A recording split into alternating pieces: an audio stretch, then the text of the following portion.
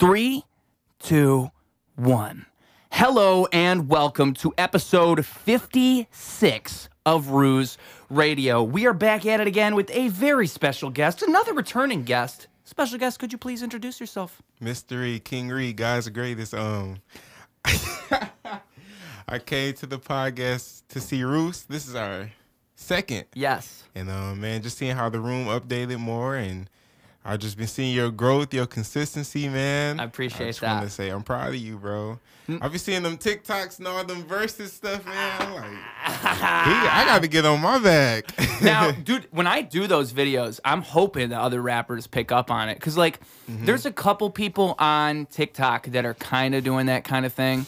But, like, even them, a lot of what is happening on TikTok is, like, they're doing open verse challenges. Usually that's what I'm doing when you see those videos. Yeah. So I'll take, for those that don't know what we're talking about, there'll be a beat that's put up, and then they're basically letting you use the beat. They want you to. They're saying, usually it's an artist promoting their song, maybe it's a producer, and they'll put the beat up, they'll say open verse challenge, and so then what most people do, what most rappers do, is they'll just fucking duet it like any other TikTok. They'll just grab their headphones and they'll rap into their headphones, and that'll be the video, which is cool and that can work, but like, no, you go man. crazier though. No, we going crazy. And what do I have a fucking camera for if I'm not gonna use it? What do I have a microphone for? What do I have mixing skills for if I'm not gonna use them? So I feel like it's just the best way to demonstrate your talent. And I feel like if you're an artist that does shit yourself, that is like a no-brainer. Show that, but you know, like I said, a lot of what you see is just people doing the basic thing. It's them just rapping into their headphones. And even a lot of the people that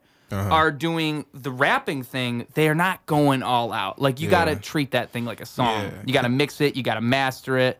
Right. Yeah. And that's why it sticks out to you. Yeah. Because I put in the work, you know? Yeah. But, dude, go for it. You got to get out your comfort zone, man. Yeah. I got to get out mine. You know, I'll be watching you. Yeah, that really be inspiring me. I'll be talking to my fiance Case, and I'll just be like, man, you see he downtown, you see over here, he over there. And I'm like, Case is just like, how is he? Is he rapping loud? Like, no, like he recorded that. Like, he mixed that. He got that together. I'm like, and I got all that at home, but I'll just be caught up in my schedule and stuff. And they say if you love something enough, you'll make a way. And I definitely have been growing my passion back. That's a whole conversation, bro. Yeah. About how I was discouraged with music for a while. But I've been falling back in love with music again, and I've just been making so much time for it again, you know? Yeah, man. Usually I'll fall away from music in some way, shape, or form. And then I don't know. I fall away in a weird way where it's like I fall away mentally, and like usually I'm still doing shit, but like, you know, with the TikToks, it helps because it gives me a simple goal and I can do it. But there's been periods where I haven't made music for a little while. And the thing that always brings me back is I'll post something old that I made, or I'll post even just something new that I just made. And then people comment and people respond, and you get that genuine feedback. And it reminds you just what you started making music for in the first place. Yeah. That's usually what brings me back, is just some humbling reminder. And it could be anything. I think what's beautiful about art in general is that butterfly effect of it. Like, what is it that brought you back to music? What is it? Let's start from the beginning. What took you away from music? What do you think caused that? Okay, so I was falling. I was in the fallen state, is what I think of it as.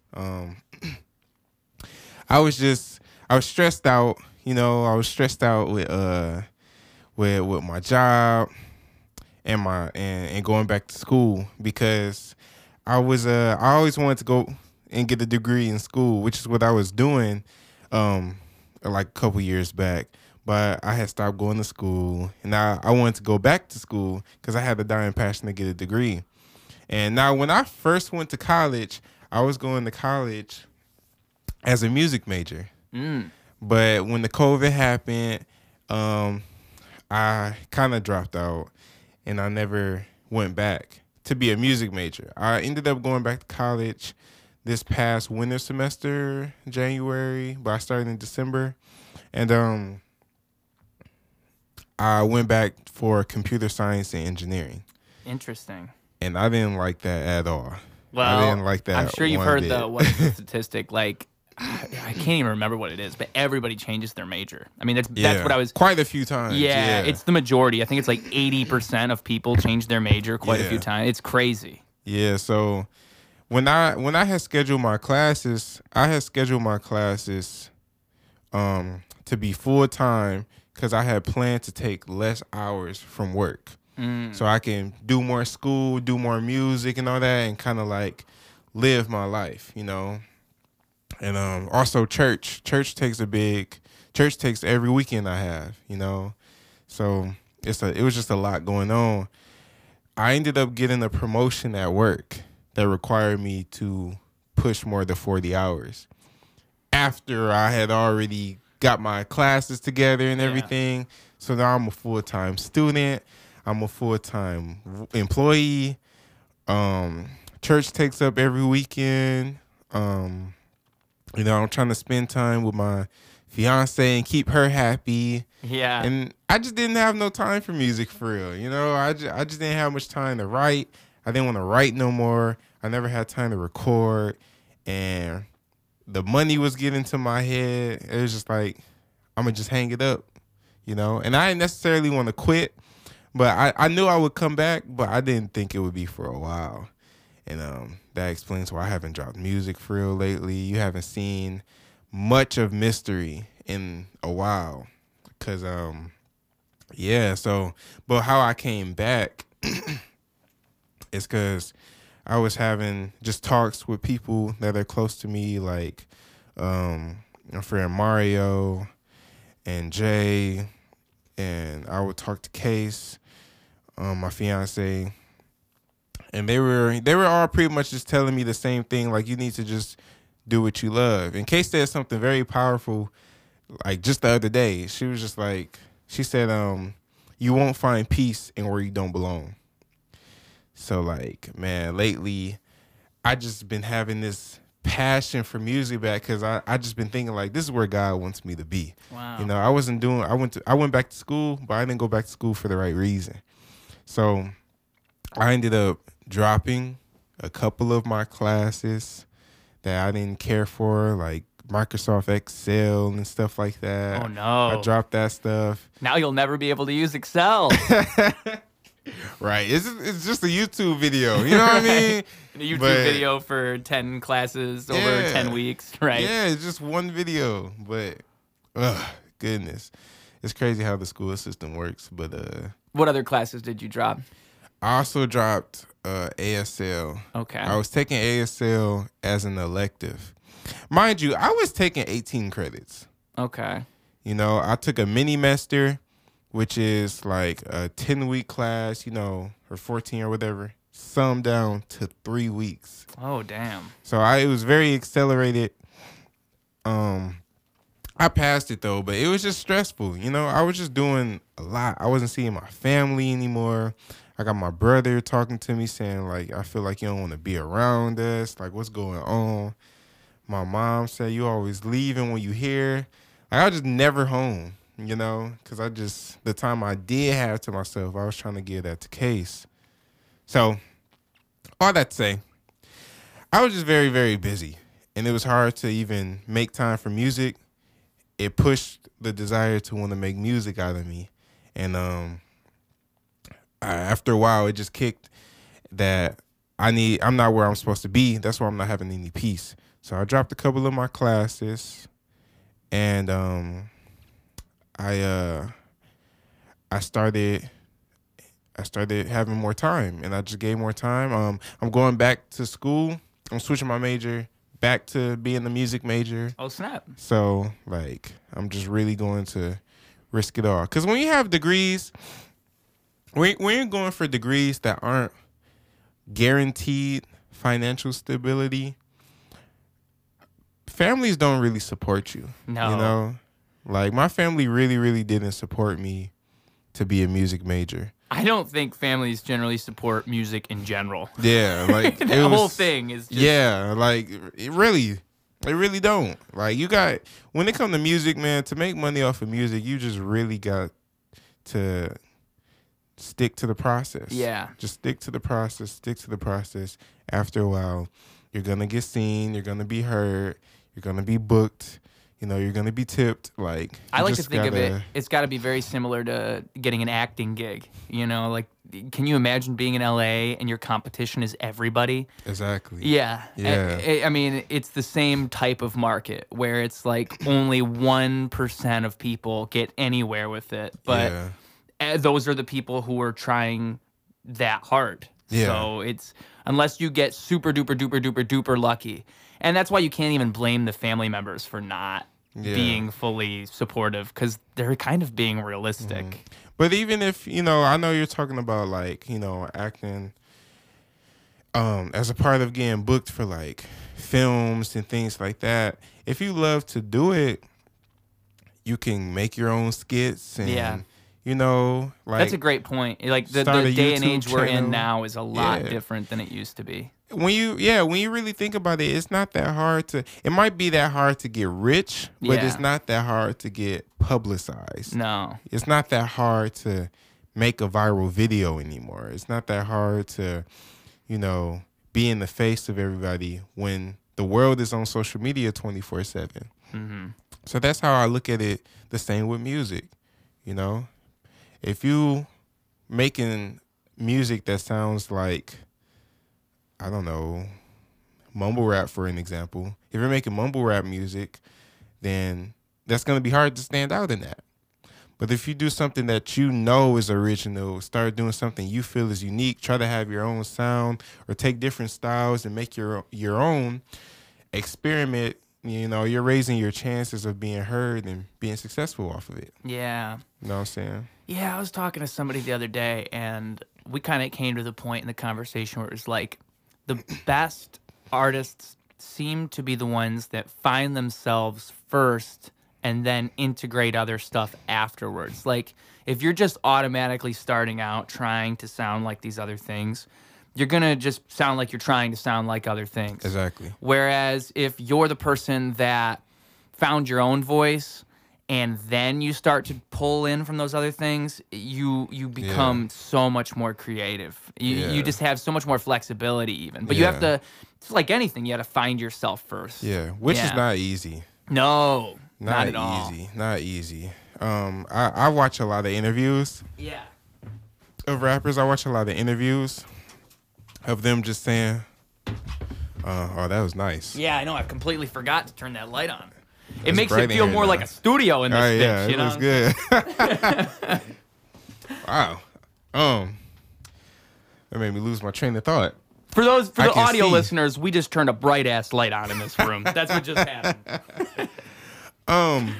Okay, yes, I watch a lot of interviews, and I honestly like you know who Hobson is? Oh yeah. So I watched a Hobson interview, and he was just talking about how. Well, it wasn't an interview. He was just on Instagram Live, actually. His Instagram lives are great. Yeah, the ones he does with Token are unmatched. Yeah. Oh my God. Did you see I Met Token? No. Yeah, I met Token. Wow. Well, I'll get to that in just one second. So you're talking about Hobson. We're talking about creativity. Hobson was like he sounded like other people, bad. Like he said, he sounded like Andre 3000, like bad. Snoop Dogg, bad. I remember Kendrick Lamar sounded like, I think he said he sounded like Lil Wayne. And it's true. Bad. If you listen to early Kendrick, it's like you can tell that he wasn't. It was almost like he was trying to be Lil Wayne. Yeah. So you study, you know your stuff. yeah. But yeah, so it just it's inevitable, man. You're gonna like attract to what you listen to, and when you make music, inevitably you're gonna make music that sound like what you like. But just through doing it, you're gonna get better at the craft, and eventually you're gonna start implementing what you can inside, into the music. You can't do it yet because you're still getting better, but once you get better, once you get to a certain level of just proficiency when you're writing, like it's going to, or not writing, or just acting, or, playing the instrument, or just anything, a comedian. Like once you just get better in your craft, you're gonna start to be more of yourself because now you can do it. Yeah, Does that make sense? It becomes intuitive. Yeah. Yeah, and I think that's what's really, it's almost like you enter a flow state because like once you're in that flow state, there's just so much more room, just leg room, I feel like. Yeah. It's like, I mean, I'm lucky in the sense that I don't think I've ever really struggled too much with that, but I see a lot of people where it's like, you can tell they just haven't found their thing yet. And that's fine. I mean, it's almost necessary for a lot of people to go through that process of like I mean, and even like we said, like with Kendrick and Hobson, like those guys went through that, and they were dropping shit publicly while they were going through that phase. You can still find those songs. Yeah. So there's no shame in it. It's just like, and also I think it's a process too that never ends. Like you're still always finding your own voice. Because your voice changes and art changes and it grows. It develops, evolves. Yeah, like I'm sure the mystery music that you're going to make now is going to be way different than what you had made before because you're not the same person you were before. Yeah, it sounds different. Yeah. I'm 2 years older. When was that last? Oh, I was looking actually. It was about 2 years ago. Yeah, it was late 2020 is when we did that episode. So late 2020. Yeah, I'm 2 years older, man, So the more you grow, so does what grows out of you. Yeah, that's a great way to put it. And I think that art is this beautiful thing in that way that it builds upon itself. I like to think of it as like a mountain of art that's always growing and it's always becoming something bigger. And it's always bigger than itself too. Like each little song is just like a peg on the mountain. It's just one little thing. So it never really represents the whole. And And that's what's fun about it. I mean, like, there's, and it goes for every artist. Like there's, somebody might like your song you made 3 years ago and not like your music now. And they're not wrong, but like you might like a band, how they sounded 10 years ago. That's the cat. Stop, Margot, stop! Jesus Christ. She thinks she can just destroy my house. That's what she thinks. So, and she doesn't want anything. She just wants to enter this room and then exit this room. That's what she wants. So, dude, stop treating your cat like that, man. No, dude, you don't understand. She likes it. She likes that I yell at her so that she can do it again. It's a terrible cycle. I wish there was something I could do. Like I could get scratching it's a terrible cycle. I don't know how to fix it. I really don't. Like I go, Margot, please stop, and then she just looks at me, and then meows again. She wants me to yell at her. That's what she wants. Oh man. And don't get me wrong. It's like I'll be nice to her. It's not like I'm always mean. Like I'll come up to her, I'll cuddle her, I'll pet her, I'll treat her nice. Doesn't matter. It's never enough. It's never enough. Is it a female? Yeah. So you can't ever satisfy them. No. Now if they have human, a cat, a dog, they never satisfied. Exactly. I don't care if it's an ant. That's a great point. Maybe if she was a boy cat, we wouldn't have this problem. Yeah, you gotta get the boy cat. That's what it is. At this point, I'm stuck with her. She ain't going anywhere. Man, I didn't look up the lifespan of cats before I bought that cat. So I mean, I'm only halfway. It's dude. Don't even get me started on my cat. Oh my God. I think her calling in life, why she was sent to this earth, is purely to make things harder for me. And I love her. I love her so much. But like, oh man, I'll be having a nice calm morning because she hasn't gotten up yet, a good 2 hours, and then all of a sudden, she likes to use that couch as a scratching post, so she's not allowed in here. Oh my God, dude. I'm a dog person all the way. All the way. Really? Yeah. I was just about to ask you that. I'm like, do you ever get a bad rap because you're a man with a cat? Oh, dude, I mean. I love cats. I'm going to say it right now. I hate dogs. You hate dogs? Yeah. I don't hate them anymore. Okay. When I was younger, I hated them. Why? I didn't understand the relationship that people have with pets, how much they love them and cherish them like they're their own children when I was younger. So I didn't know that yet. So I don't hate them anymore because I respect pet owners on a different level now that I'm older.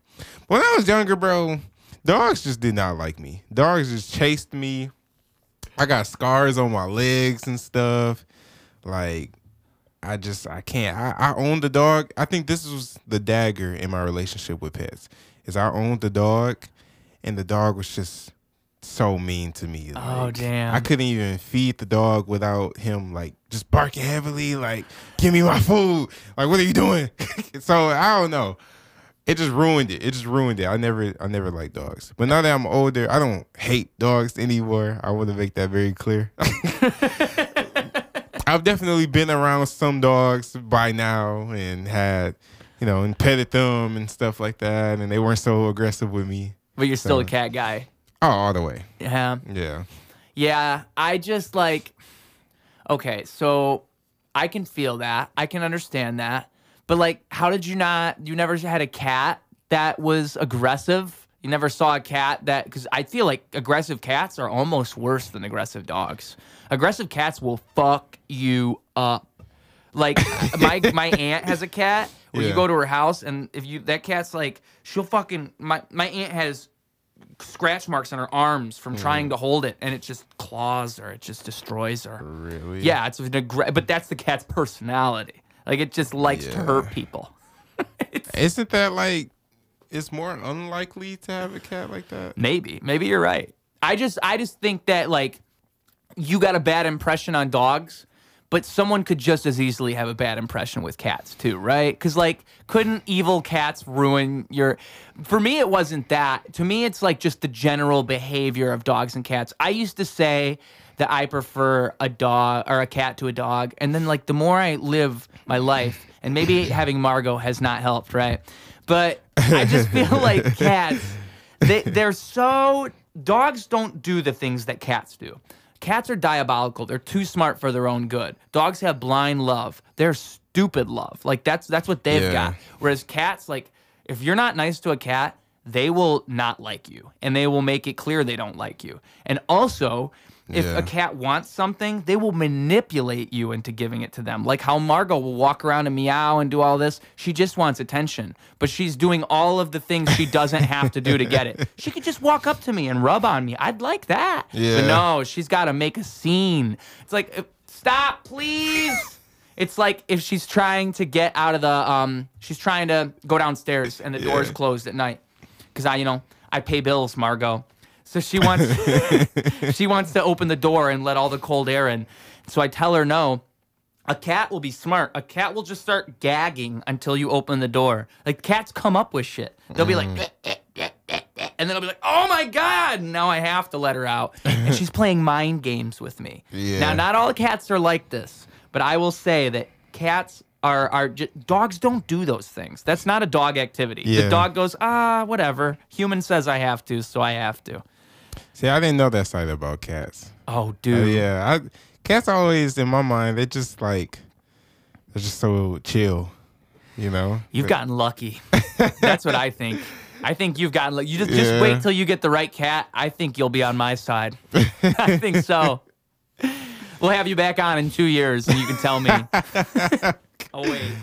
Man. But, dude, I don't know. I can't even remember what I was saying before the cat thing. We were talking about art. And then Margot came in and scratched the door. That's what happened.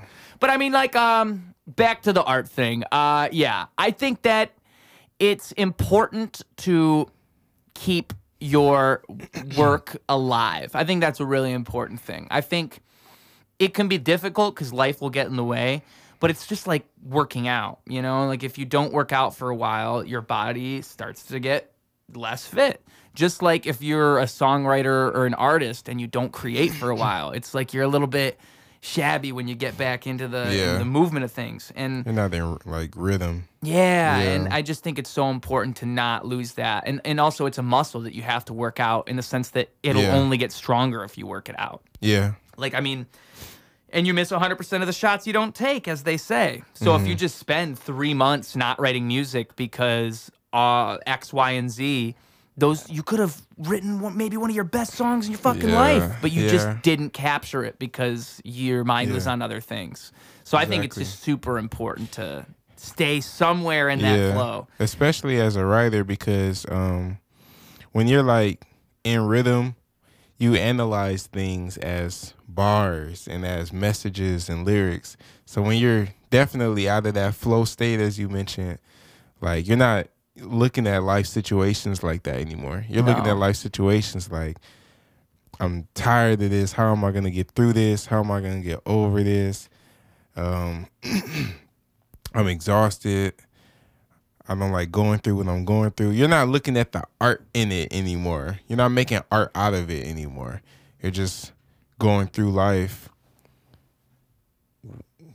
and not using your creativity to really, make it a branch. Yeah. You're just in this tree, but you're not making any branches out of it. Yeah. And I think that that another thing is that only you will have those ideas. And like that's another just important thing to keep in mind is I think another beautiful thing about art is it allows all of us to speak in our own way. And I just think that it's like what you said before about like you're not it's like God sent you here to do something. And when you're away from the music for so long, it's almost like you're wasting that light that God gave you. And I feel that way in a sense. I mean, I feel like everybody has a superpower. And for me, that superpower is music. And I'm able to do that in a way that no one else can do it. I can capture that in a way that nobody else can. And it's like what I was saying at the beginning of the conversation, where if I stray from that for too long, I need some type of event to occur to remind me. And then I'm like, oh, yeah, this is my superpower. Exactly. Like if someone says to me, hey, that rap you wrote made me feel like this. I'm like, oh, yeah, because I can do that. Yeah. Not everybody can do that. Yeah. And it's just so important. And I think creativity is one of the most important things we have as humans. Like it's so sad to me when I see people lose sight of that. And life does get in the way, but you just can't let go of it. And what happens when you're the guy where you let go 10 years ago and now you never want to jump back on that wagon? Yeah. And you show, you have kids now and your kids hear the song you wrote when you used to make music and they're like, oh my God, Dad, you're a good rapper. It's like, yep, that's what I used to love. It's a sad story. Be known as that guy, Yeah. I had a girlfriend whose dad, he used to be in a punk band, and it was like right around the time the 90s when grunge was big and Nirvana was getting big, and that was what he was kind of doing. And if I get this correct, I think their name was called the Wailers. I hope I'm getting this right. Shout out Tom Spademan if he's watching this one. But and having kids made him settle down, and that is like we're talking about my ex-girlfriend's dad. So he never explicitly said, oh, man, I wish I didn't have kids. Yeah. I never would have been the guy to hear him say that. But there was this general sense of, like, he really wanted to help me with my music because he could see in me what he had in himself. And he squandered it. He lost that opportunity because his life just started to happen and he moved forward. And so, it can happen to any of us. And to him, that was just a moment in time that, he can go back and listen to those songs and he can remember who he was, but he'll never have that back. Yeah. And you only have that once. The music you're going to make now, you would not make in 10 years. So it's so important, dog. Oh. Yeah. It makes me sad to think about all the rappers who turned 40 and stopped rapping when they were 25. It just hurts because there's a million of them. They're all over the place. Yeah. My thing is, bro, you have a talent.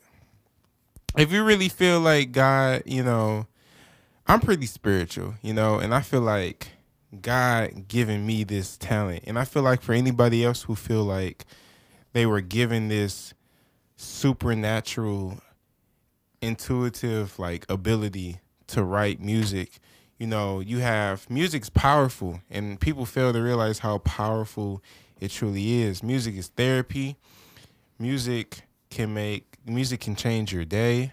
I've written music and shown it to people and just watched tears roll up on their face. Like, that influence is powerful, and imagine doing magic. that. I think it's magic. It's crazy. It's magical. Yeah. So it's real life magic. So, like, being able to do that, being able to be in a position to do that, and then give up. It's like you're wasting the talent that God gave you. Yeah. Why are you wasting that? Like, God didn't have to bless you with that talent. You know, there's people in the world who's 50 still feel like they're not good at anything, you know? And here I am knowing what I want to do with my whole life since I was like 10 years old. So for me to invest so many years, and I'm just speaking for anybody else that's, you know, feeling the same way, you know, for me to invest so many years into this, so much time, so much of my money, so much of my energy, and then I was willing to hang it all up for $1, for a promotion, like Kay said, you won't have peace in where you don't belong. Eventually, you're going to end up doing something that you really don't like doing, and you really wish you were doing this other thing that you had the drive and passion for. But unfortunately, you let it die, and it's going to hurt. And you don't want to be that guy, like you mentioned. Like, I remember I was working at a truck company. It was a moving company, but I was working with a lot of truck drivers and stuff. And I was talking to one, and he found out I rap. He was like, "Yeah, you make music?" I'm like, "Yeah, I make music. I rap and all that stuff." "How long you been doing it?" "I've been doing it since I was in the 5th grade. I'm in college now, and yeah, I do that. I got my own studio." So we're just talking and all that. He was like, "Man, I used to rap too." And when you hear that at first, you're like, oh, here's this guy, thinking it's just another one. I'm thinking he didn't take it as serious as I'm taking it right now. He's like, "I used to rap too." I'm like, "You want to hear something?" I'm like, "Yeah, let me hear something." And I'm thinking he finna play me some old music, when he was probably like 20, that. But no, he put on a beat and he rapped it live. That's old school. And it was some of the craziest stuff I've heard in a long time. It was very good. Wow. It was very, very good. I was impressed. But like that story, I imagine there's a lot of mixed emotions in that moment, because it's like, damn, like this guy's talented, but he's telling me he used to rap. He's seeing himself in me right now. Yeah. He's having a flashback. He's seeing himself in me. He's looking at me having this drive, trying to market myself, promote myself, stay with my craft, playing my own music in our truck. Like, just, he's seeing that in me, and he's seeing, like, he's rethinking, like, man, I wish I would have stayed with it. Wow. And I don't want to do that. I just want to, it's going to be times, bro, where you duck your head a little bit, but pick it back up.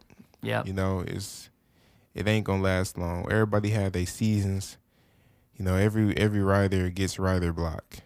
You know what I mean? Every actor doesn't feel like acting for a while. But we have a whole life. And if you drop your head for a minute, just remember to pick it back up. Because that's me. I was going one way, and I'm going a completely other way. I dropped my classes and stuff, and I'm going back to college for music, and I just had so much support that was always there, but I couldn't see it because I was blind in my own life issues. So when you go back to doing what you love, that's another thing. Like, you just open your eyes to all the support that was around you, all these, at least for me. But, I had a lot of people who were upset that I was slowing down and all that. I understand a lot of people don't always have a great support system around their dreams, and that's another reason why people don't follow through. Sorry. I think it's really easy to get lost in that idea, even especially now. Even if you do have a support system, there's so much content, there's so much online that it almost feels like the support is never ever going to be enough. Like, oh, well, yeah, sure, I have 5 or 10 people that like what I do, but I see this guy on social media who's nowhere near as talented as me, and he's got all these followers, and you could get all these ideas in your head where, but that's just, I think, your brain rationalizing giving up. And social media is a killer. I agree. Social media is a killer. It's a blessing and a curse. You should use it as a lick. That's how I feel about social media. You should use it as a hustle. As a tool. as a tool. Yeah. Great as a tool. But don't allow it to discourage you. You know, don't look at somebody that's 15 doing what you do and getting popular for it. You know, and you looking at, oh, look, he or she's 15 doing what I want to do, and they're getting so much love, but you know, I'm better than them, or you know, or they're better than you. But it's just the fact that, like, how are they getting so much love? You know, don't even look at that, man, because social media is just. Sorry, I don't know what's all this going up. You're good. MysterWre's gonna die on my podcast. Cool, good content, guys. Oh my God! Don't clip that. But yeah, seeing everybody do what you do, don't let it discourage you, man, because nobody has arrived. Nobody has arrived. Do you know who HaHa Davis is? Mm-mm. So HaHa Davis is a comedian who got popular and all that. But just a long story short, he had millions of followers on Instagram. So he had the popularity. But his mom, he was in the house, and his mom was basically telling him, like, yeah, you funny and all that. You got these followers, but you're broke. You need to find a job, or like all this is coming down. You a grown man in my house, and you're broke, and you're just getting likes, but you're not getting any money. And this man had millions of followers on his Instagram and all that. So that would hurt us to hear. Looking at that, we're seeing, you know, he got millions of followers. We're thinking he arrived. But just because he has this mask on doesn't mean that he's really successful. It's a great point. Yeah. So I just feel like don't look at social media, because a lot of these artists, even the ones that are rich, like, what's the point of having all this money if you're not happy or in peace or have a sound mind? You know? Yeah. Or you're going to have another incident like, rest in peace, Robin Williams. You know? Like, it's sad. It is sad. And I think that, you know, we have to find our own inner peace, whatever that might be, too. A comparison is the thief of joy. It's a great quote. I love to cite it. I love to use it as a guiding factor in my life. And it goes with the social media thing, you know. Those people, how I like to think of it is we're all just incredibly unique individuals, no matter who we are. Even if somebody doesn't seem unique, they are a product of everything that has led up to this moment. In every moment. I mean, no one is ever the same. We're always constantly changing. Yeah. Whether we can admit it or not, like we're dynamic beings naturally. It's just the way it is. And so with all of that being said, it just becomes such an incredibly futile exercise to look at social media and look at all these people and go, oh, I'm not this guy, so I can't do this. Like, that guy's not you, and that guy would never be you. And there's things you can do that guy could never do.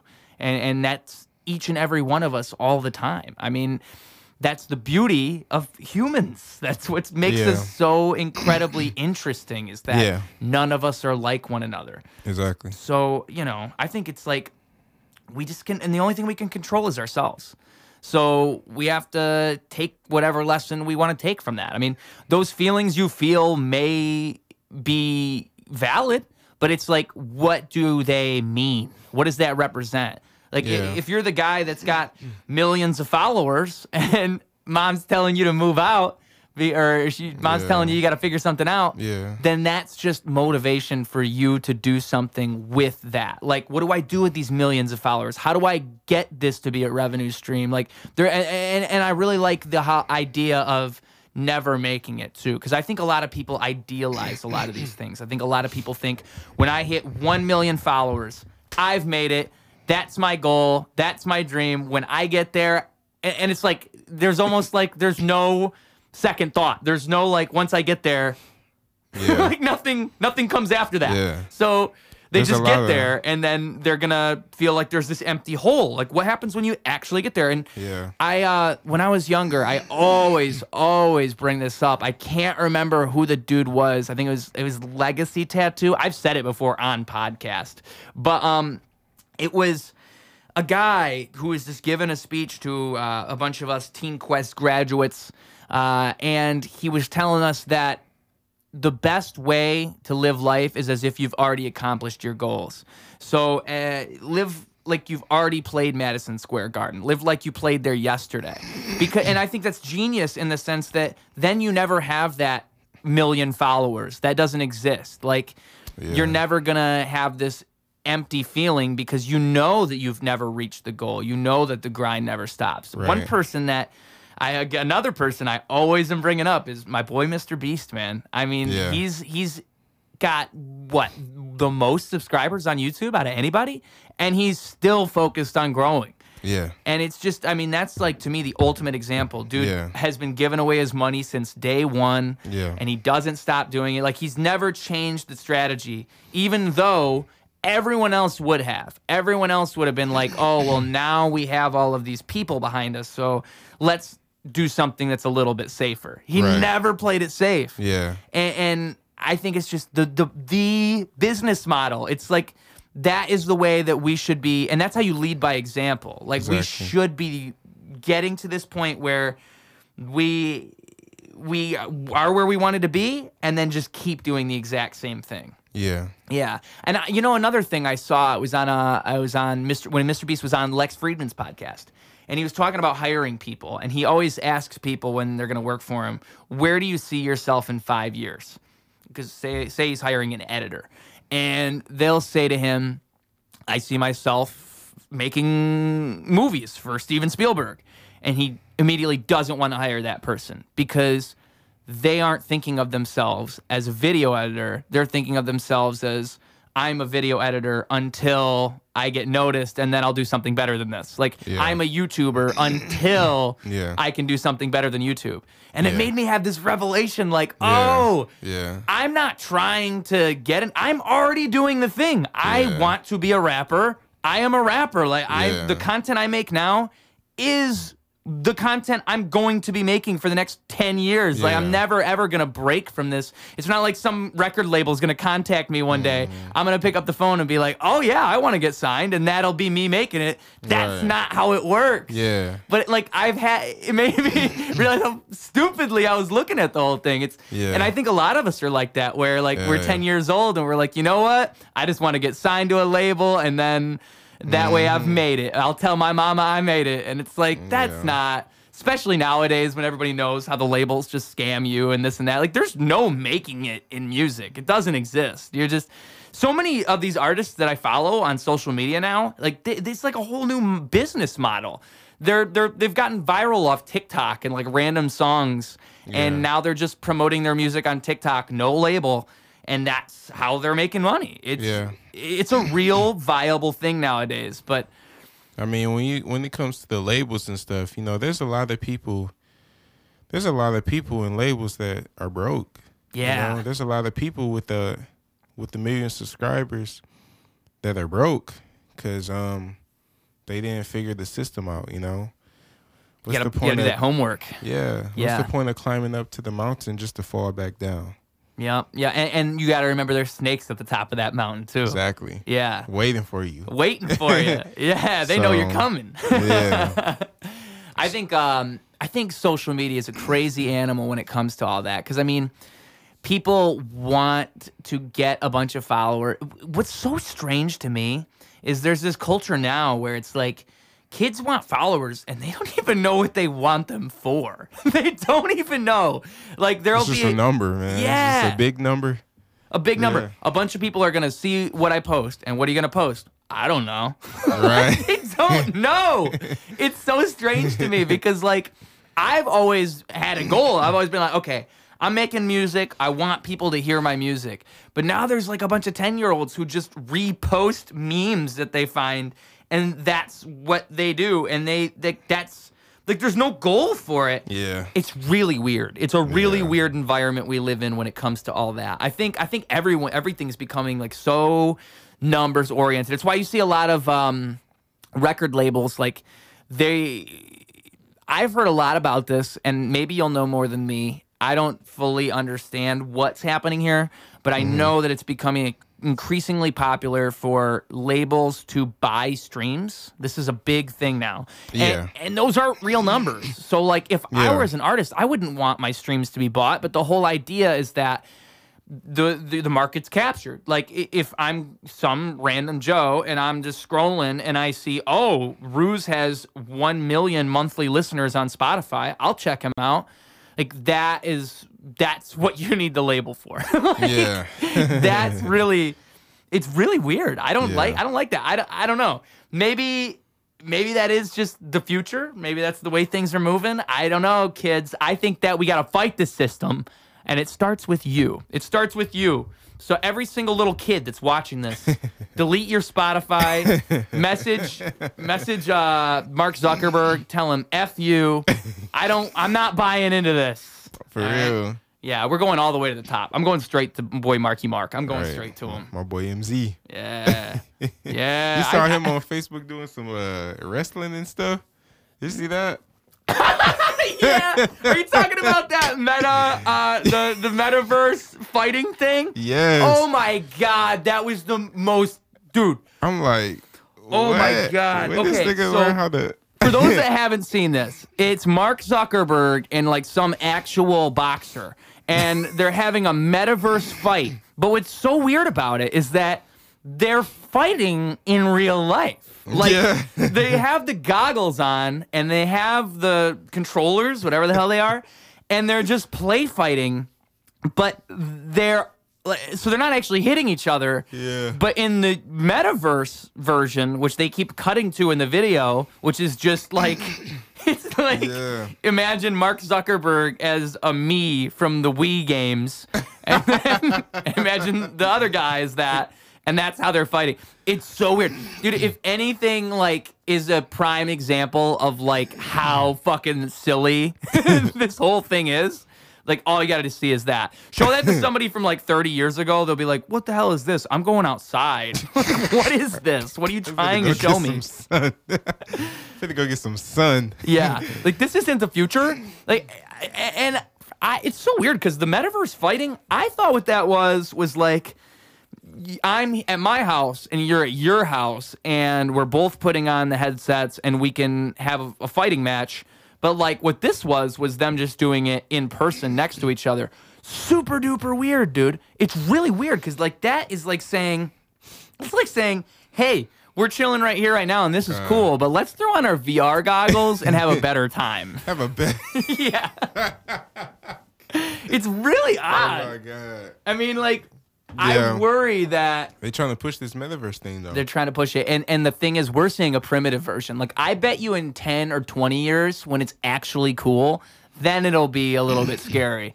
Because it'll be like, yo, yeah, we could be doing this podcast right here, but why don't we do it in fucking Los Santos with Trevor Phillips right next to us? Like, dude, that would be a lot cooler.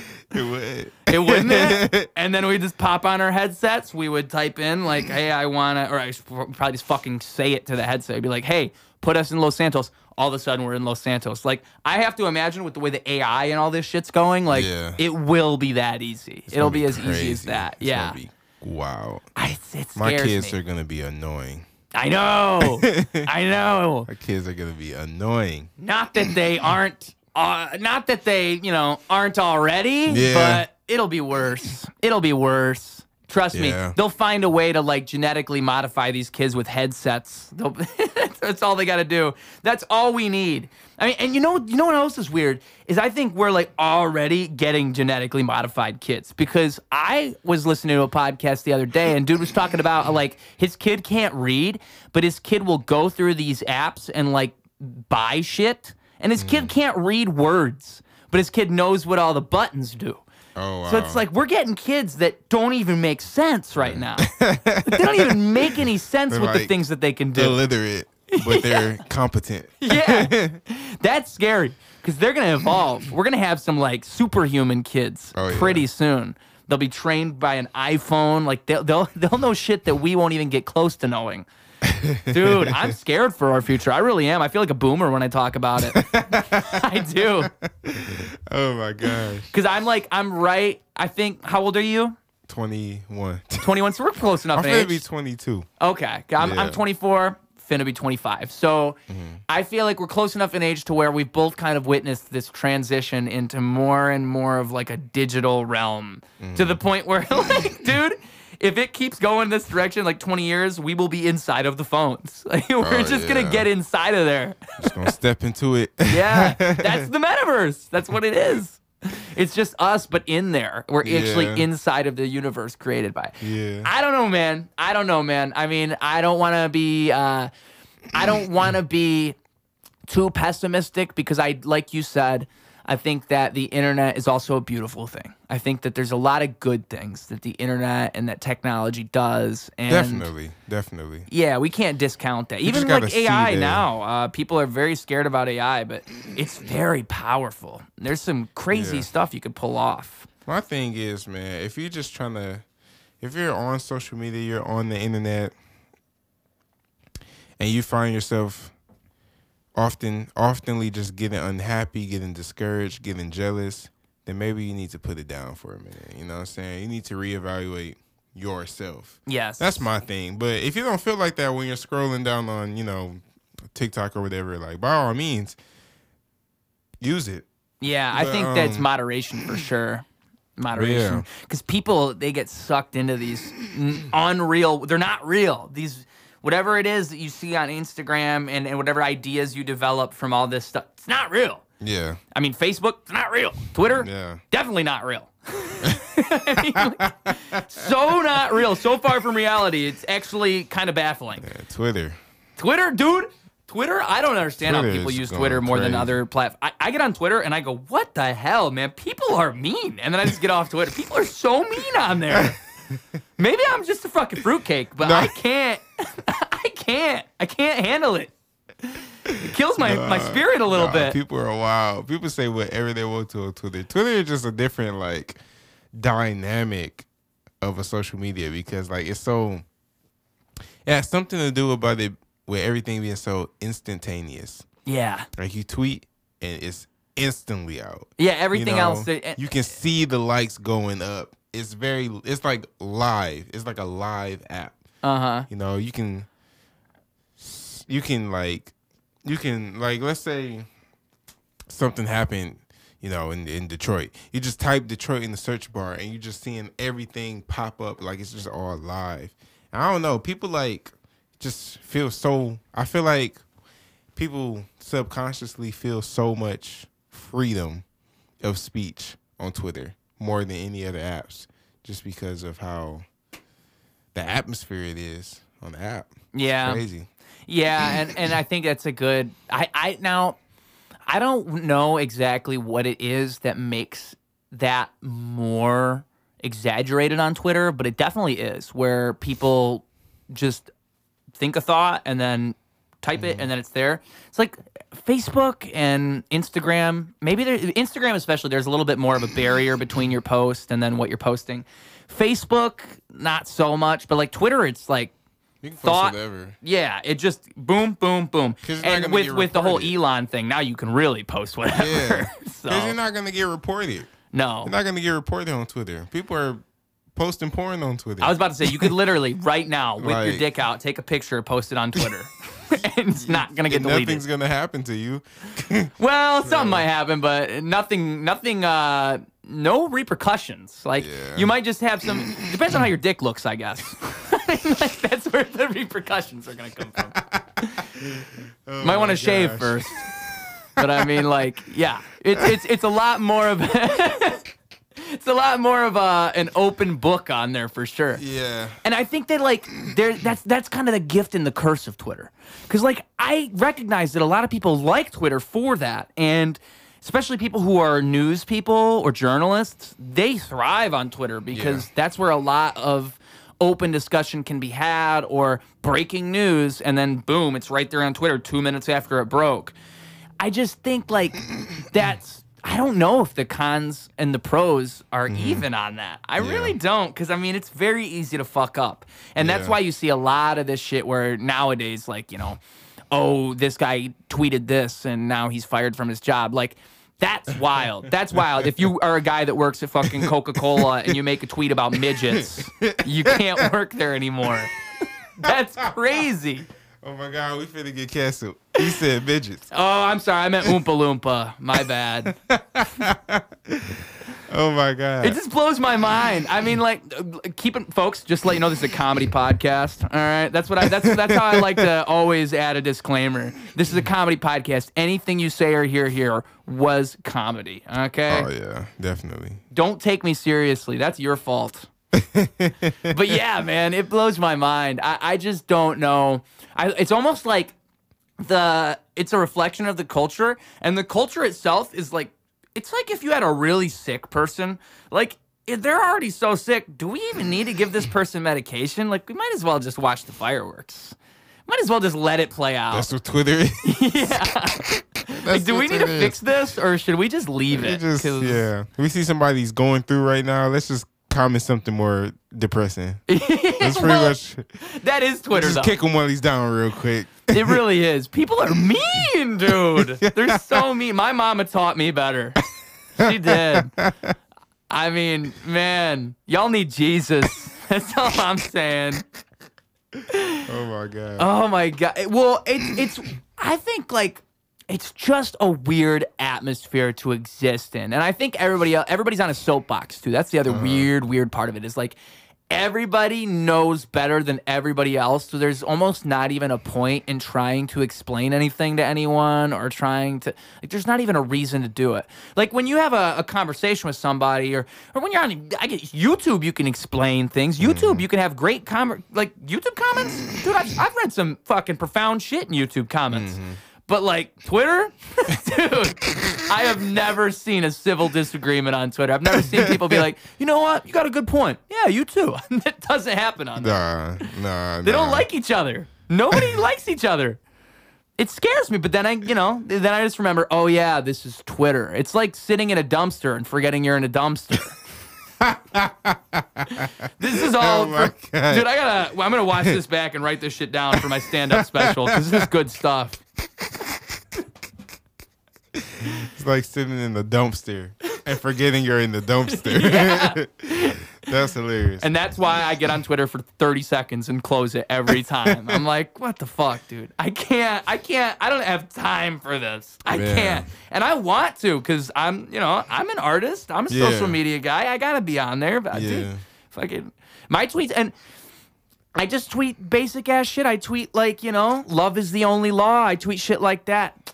0 likes. 0 likes. You know what I should be tweeting? Fucking, I should say, what's a good tweet? A good tweet is like, you gotta be hateful and you gotta exaggerate. So it's like, Stewie Griffin is the absolute worst character on television of all time. And then I have to come up comments with like already. Yeah. And if anybody wants me to elaborate, I'll say he's racist. That's what I'll say. You can't beat that. You can't. Peter Griffin is racist. Peter Griffin is racist. That's a good tweet right there. That's fire. I'm gonna test that one out tonight. We'll see how we do. Peter Griffin is racist. I mean, am I wrong? Am I wrong? Nah, Twitter is crazy. I ain't gonna lie. Twitter, you can make it without Twitter, I promise. I know. That's why I don't even want to learn. Like, I think I'm just using it wrong, but I don't even want to figure it out. I think I'll just wait till I get an audience, then I'll start using it, and hopefully they'll just flock to me there. But I'm not even gonna try to learn the ropes. Like, Gary Vee got started on Twitter. Blows my fucking mind. And he says, like, he used to sit on Twitter for, like, 8 hours a day just replying to people. What? Man. You did what?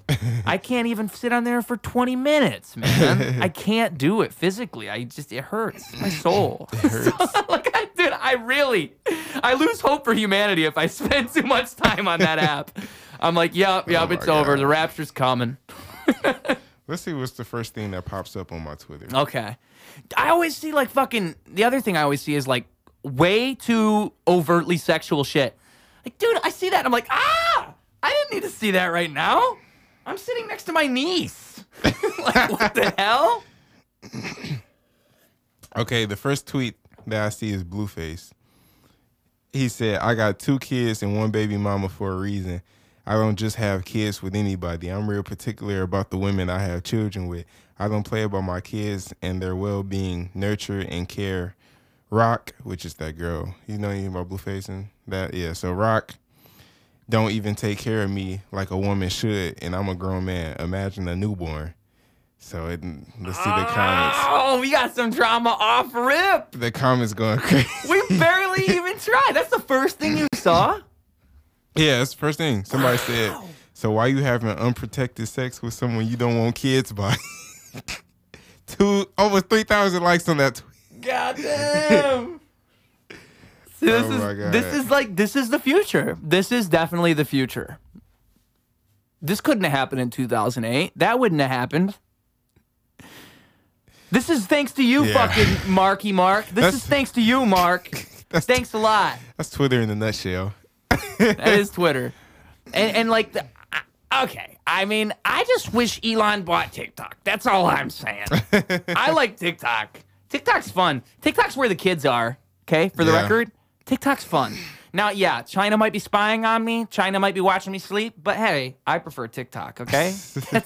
That's just what it is. I really do wish Elon bought TikTok because TikTok is like, as a musician, I actually think that's a really, really nice atmosphere. Like, yeah, sure, my attention span might be like a fucking goldfish when I'm on there, but I see so many other artists. That's where I got, like we start the very beginning of this podcast with him talking about those open verse challenges. Yeah. That's where those came from, was TikTok. I mean, it was from artists genuinely having a community where they can collaborate with one another. You can't do that on Facebook or Instagram. You can't even really do it on YouTube because YouTube doesn't support that type of collaboration, whereas TikTok's just naturally built for it. So it makes me sad to see all these conversations around TikTok being bad for you, or TikTok being, you know, the government wants to ban TikTok, this and that, because it's like, if TikTok goes away, we're stuck with fucking Instagram, Facebook, Twitter, and YouTube, and that's it. TikTok really, the algorithm in TikTok is very rich. It really pushes you. It really pushes your content. Like, you know, it's easy to get a lot of views on TikTok.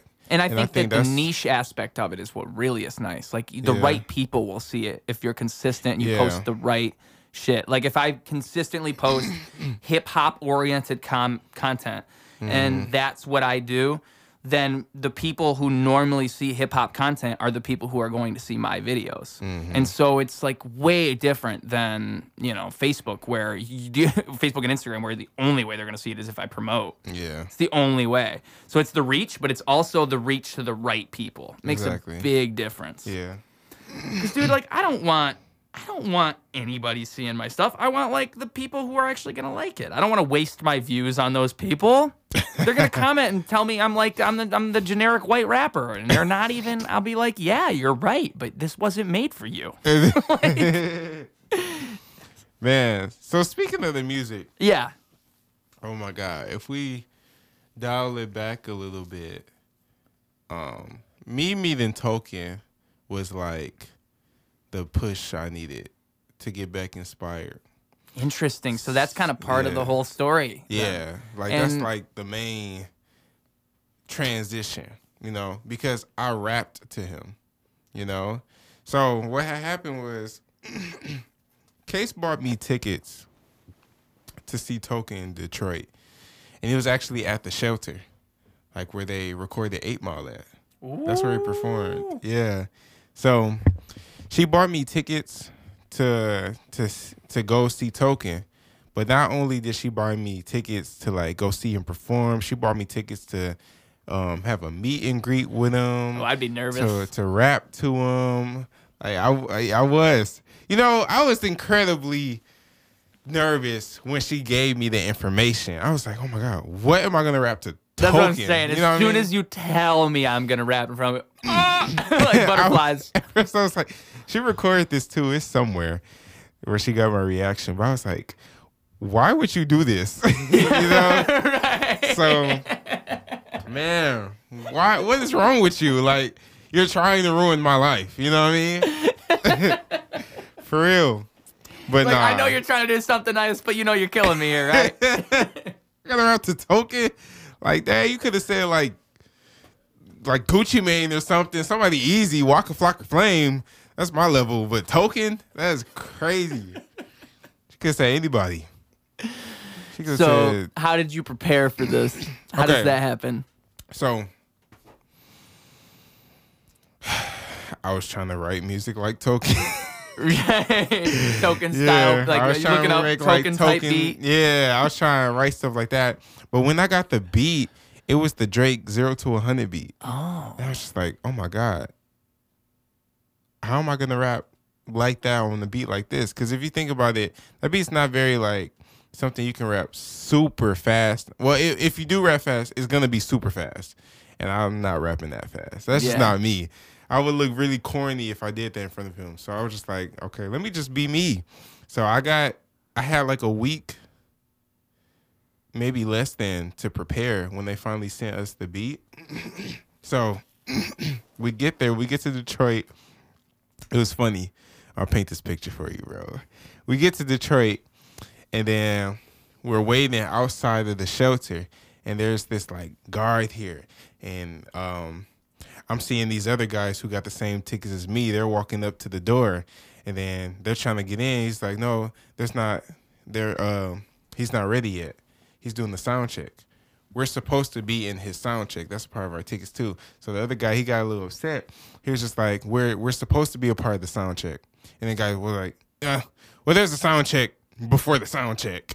And I'm looking at that case like, there's a sound check before the sound check. What are you talking about? There's a sound check before the sound check. What's the part of having a sound check if we're going to have a pre-sound check and then have the main sound check that we can be in? Well, I digress.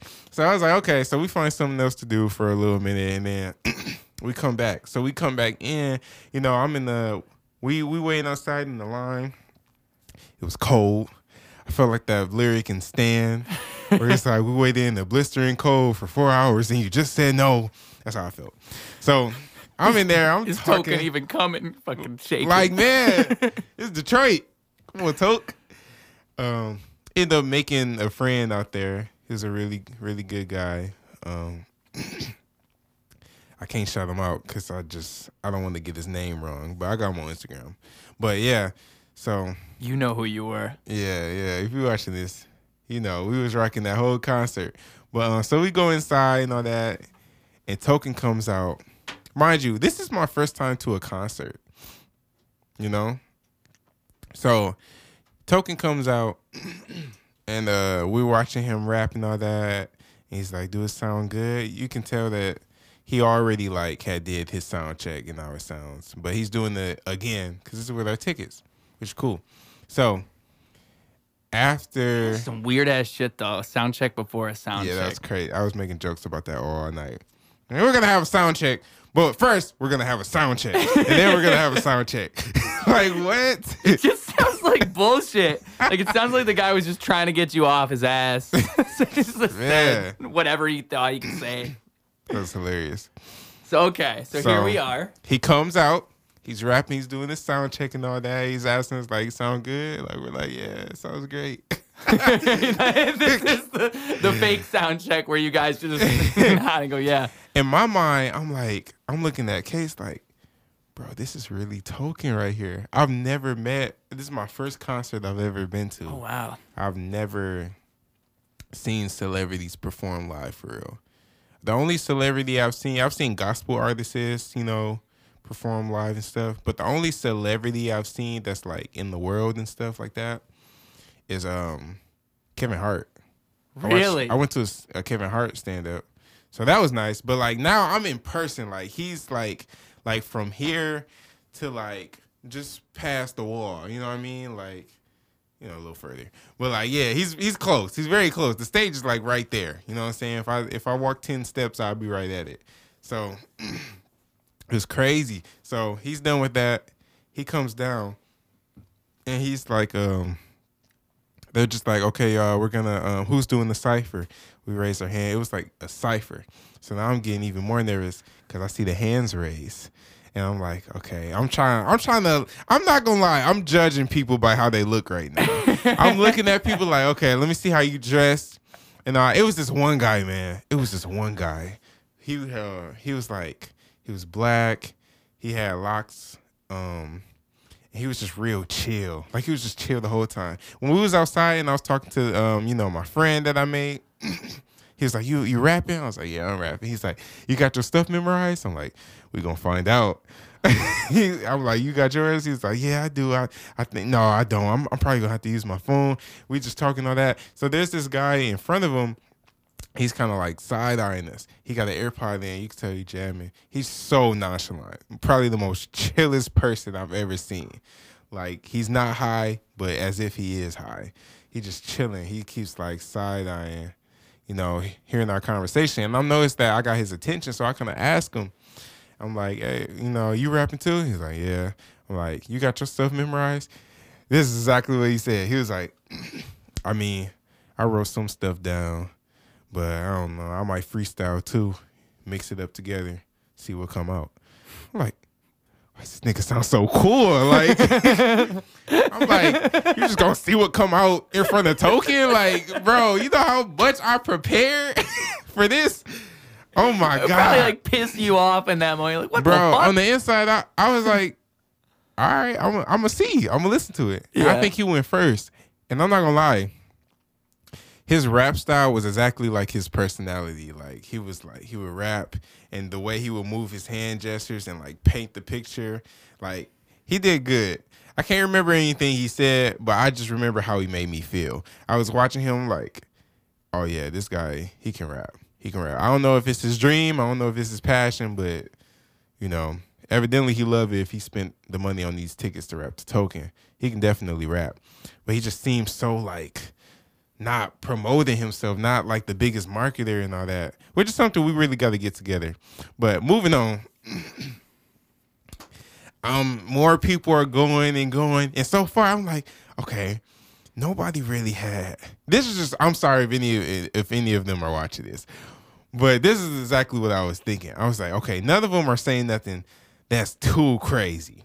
Nobody has said anything that's like out of my league. So I'm like, it's not like, what I wrote, I'm nervous to rap what I wrote because I saw this person rap this and now I feel pressure on me to do something better. I didn't feel that way. So I'm getting closer. And I was pretty much the second to last person. I'm looking at Case. Case was like, go. So I'm like, all right. So I walk up to Token. We were standing beside him. You know what I'm saying? Oh my God, this sounds like torture to me. Bro, on the inside, like if you see the video, I'm literally like, right. All right. And you just force yourself to walk up to him and do it, right? Because that's all you can do when you have that type of anxiety. It's like, okay, I guess we're doing it now. Like you just got to do it. You got to do it. Even if you are nervous, don't make it known, because then you're gonna make the audience nervous for you, and it's just uncomfortable for everybody. Now they're just waiting for you to mess up because now you made it known that you're nervous or frightened and all that. So my tip for anybody like that is just do not admit it. Yes. Just do it. Fake it till you make it. You're gonna make the audience uncomfortable, and they're not gonna watch you for how good you are. They're gonna watch you for how good you last. You know what I mean? So great point. Great way to put that. Yeah. So when I was there, the beat turned on, and like, you want me to rap it? Yeah, go for it. I'm gonna try it based on what I remember. The beat. I'm sure you rehearsed like 100 times before you went up there. I was like, all right, Flint Town is Ree. Finna see what I gotta do.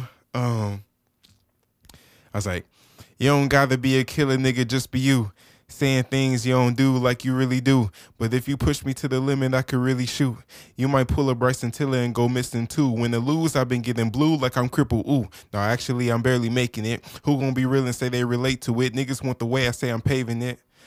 Niggas want the way I say I'm paving it. I'm the real like a Slim Shady hit. Sisters had the baby, he my favorite. Making funny faces, got the baby lit, but I don't babysit. Baby sit down when I'm talking to you. I ain't playing chick. When I ball, I either lay it up or I take assist. I ain't mean to hog it. Whole team up 86. Keep a mean barber. He gonna flick her wrist and give me crisp. I ain't seen your daughter, even though I'm who she laying with. Plastic bag over the face. Keep a mag around the waist. I don't have no time to waste. You getting lapped inside the race. When the rap is out of space, intergalactic with the flow. Went from rats inside our place to having rats around our home. Neighbors ratting on the nigga, rather tat no leave me alone. Try to wrap it up, but when I wrap it up, it's just too long. Heard I rap too much. I be packing bars into these songs. Hard headed, mama had me seeing scars in the sun. And I was like, after I rapped that, I was watching the facial expressions when I hit that plastic bag over the face, keep a mag around the waist. Token was like, like, and I ain't gonna lie, that almost made me just like choke up. I'm like, what? And I was watching like his openers. One of his openers, who was a really, really good rapper. His name was Ben Riley, I believe. He was in the crowd. He was watching me, and the whole time he was like smiling, you know. And I talked to him after the concert too. And so this is the part that drove me, you know. Yes, that was a great experience rapping to him, but what he told me, he was like, "What's your name?" I had my hoodie on, so it said MysterWre on my hoodie. He was like, "MysterWre, I'm gonna remember that. Like that was good. That was really nice. Like you really smooth with it." So fast forward to after the show, at the meet and greet, I walked up to him, you know, shook his hand and all that, and he was like, "Bro," this is the part that really locked with me. He was like, "Bro, the music, like the rapping, like keep doing it. Don't stop doing that stuff. Like you're really just like smooth with it." And I don't just say that about anybody. So like keep going. And I was just like, "Thank you, Token." I was like, "Thank you, Token, you know. Hey bro, I won't stop until we on stage together or something, you know." And the same thing when I went up to Ben Riley later on. Like I went up to him and he was just like, "Oh yeah, bro, and that rap you did at the Cypher, no, that was crazy. That was fire, bro. You need to stick with that. Keep that going." I'm like, man, it made me feel so good because like, bro, I knew I was good, but I'm such a humble person, bro. So it's not until like somebody like that tells me that I'm good, it gave me like validation that no, I actually am good at music. And it was like, I can't just stop. You know, one of my favorite rappers, Token, just told me like, just gave me this great compliment. I was like, I can't stop. I got to keep going because if he thinks I'm dope, then my favorite rapper, Hobson, will probably think I'm dope too. And then it's just a spider web effect. You know, people that I know linked up with Hop, like maybe Tech Nine would think I'm dope if he heard the fire verse from me, you know, one of my hardest verses, you know, stuff like that. Like it just gave me validation like, yeah, bro, you really got it. And if you figure it out, you already got the talent. You just need to work on the business part of things, the marketing part of things, the consistency with being in front of a camera part of things, the music video, like making money for photo shoots and posting consistently sticking with the algorithm. That's when it comes into figuring the system out and making it and getting further ahead. Because you can have the talent, but that's only like 30%. A lot of people have the talent. 70% is going to be really using social media as that tool and going up. Because, you know, it's not like, you know, Token's going to do it for me. You know what I mean? He didn't say, like, "You're super dope. I want you to open up for me, and, you know, I'm going to follow you on Instagram." And, you know, he didn't say all that. He could have, but he didn't. And I didn't take no offense to that. You know, I'm not going to be the guy that's, you know, walking up to him, chasing after him like, "Yeah, man, you know, hey, and I just made a demo last week called this, and that, and I'm going to send it to you." Like, I messaged you like, no, I'm not going to be that guy. I'm going to take what he said, and he's going to see me again after I use what he said. I build on it. I make something to myself like he had to. And then we're going to have another conversation one day where I remind him what he told me. And that's how it should work. Because if you get your blessings before you're not ready to receive it, you're going to fail. You haven't went through the struggle. You haven't heard enough no's to know how to handle a yes. You know, if you already made it and you never struggled to get there, how are you going to deal with it when you make it and you're struggling while you're there? So I just took that as a big lesson because, and the reason I say that is because there was this other guy who I saw who made a rap, who rapped to him in the cypher. He was the guy that went after me, which he did very good, by the way. He did very good. It's not like he was trash or anything like that. He did good. He probably did. If not me, he was the best there, I would say. But you could see him like talking to the DJ, talking to Toke. Like after the meet and greet, that stuff was over because he's trying to look out for himself. He's trying to get some money. He's trying to, get on the wave because he was an older guy and stuff. So, but it can come off as like if you overdo that, it's like what you're saying. You come off as a little less transparent and a little more like, what's this guy's real intention? Like, why is he really talking to me? Yeah.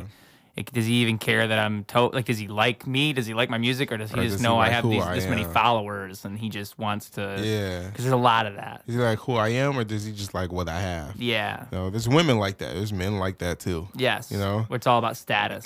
And it's like, to you, it was much, much, much more than that. I mean, it's crazy to me, too, just to think that, like, Token's just a guy. I mean, it's interesting how much influence we can have on one another in that way. Like, because Token, he's been in your position before, I'm sure, where he was that guy maybe he was that guy to Hobson at one point, where it's like, oh, shit, I just rapped in front of Hobson, and now Hobson's letting me tour with them, and then that's kind of how that whole thing began was when they started Hobson's touring together. Opener. Yes, exactly. So I just think, and by the way, fun fact, Hobson was actually my first concert that I went to in Detroit. Yes, and I will never forget when. Was it at the Shelter? I can't remember, but I remember I was standing there, and Hobson comes out, and he's just walking through the lobby for some reason, and I made eye contact with those contacts for like a split second.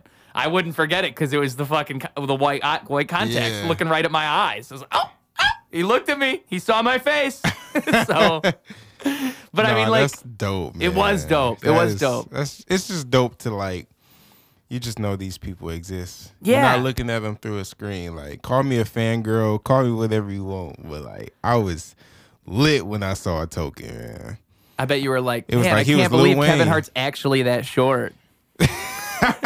No, it was crazy. Like he already got the jokes out the way with it. You know what I mean? Like I know, it's like B Rabbit with 8 Mile. Like he's already roasted himself, so you can't even roast him. The funny thing that was with the Kevin Hart situation, the Kevin Hart stand up. It was at the Little Caesars Arena, and his openers. I don't know if you know who the Plastic Cup Boys are, but that's just like his boys who open up for him and all that. His long lifetime friends, that are comedians as well. And long story short, there was a fight that broke out in one of the upper levels of the Little Caesars Arena, and you could see it and all that. And the last opener before Kevin Hart came out, he was like, no, man, what y'all doing up there? Y'all know these tickets are expensive and all this and that. And like, get them out here. I'm going to watch y'all. He was making jokes about it. It was pretty impressive. He was making jokes about it, keeping us calm, keeping us laughing. While that was going down, eventually security came and got him out. So, boom, fast forward, Kevin Hart come out. Kevin Hart comes out with a big baseball bat. And then he's like, hey, of course, we're all screaming, Kevin Hart, right? He comes out, hey, how y'all doing? Getting the mic stand low for him, for his height and all that. How y'all doing? It's good to see y'all look good. I heard there was a fight that broke out. I got this bat because any of y'all want to try it. I'm small, but this bat is tall. You know what I'm saying? All right. No takers. Okay. Like, you know what I'm saying? Like, that's how he started his set? That's how he started it up. It was hilarious. That is great. So not only did he include the shortness in the bit, but he was also doing crowd work. Yeah. Wild. Talented, man. Yeah, and comedians, they have to be able to do that, too, with the crowd work, because you never know what's going to happen at any Hecklers show. And the thing that happened with Dave Chappelle, you saw that? Oh, yeah. Yeah, Dave Chappelle, and that was following the whole thing that happened with Chris Rock. But I mean, not much Chris Rock could do there. But even he handled that like a god. When you really look at that clip, I mean, wow. If you got slapped while you're on stage at that type of function, it would be very hard not to act a fool. So, I mean, but I feel like that's what it is. It's like that comedian heckler training kicking in. Like, oh, can't fuck this moment up. Yeah. Can't allow this, even though, like, it's very interesting. It's a very good improvisational skill. But back to the whole thing with artists. It's just really interesting that people can have such an influence on us like that, to me. I mean, and it makes me think about how I might influence people in ways that I don't understand. And same goes for you in that moment. I mean, like, who knows what thoughts you may have made run through Token's mind. I mean, maybe he saw some of himself in you, and that's why he felt compelled to say that to you.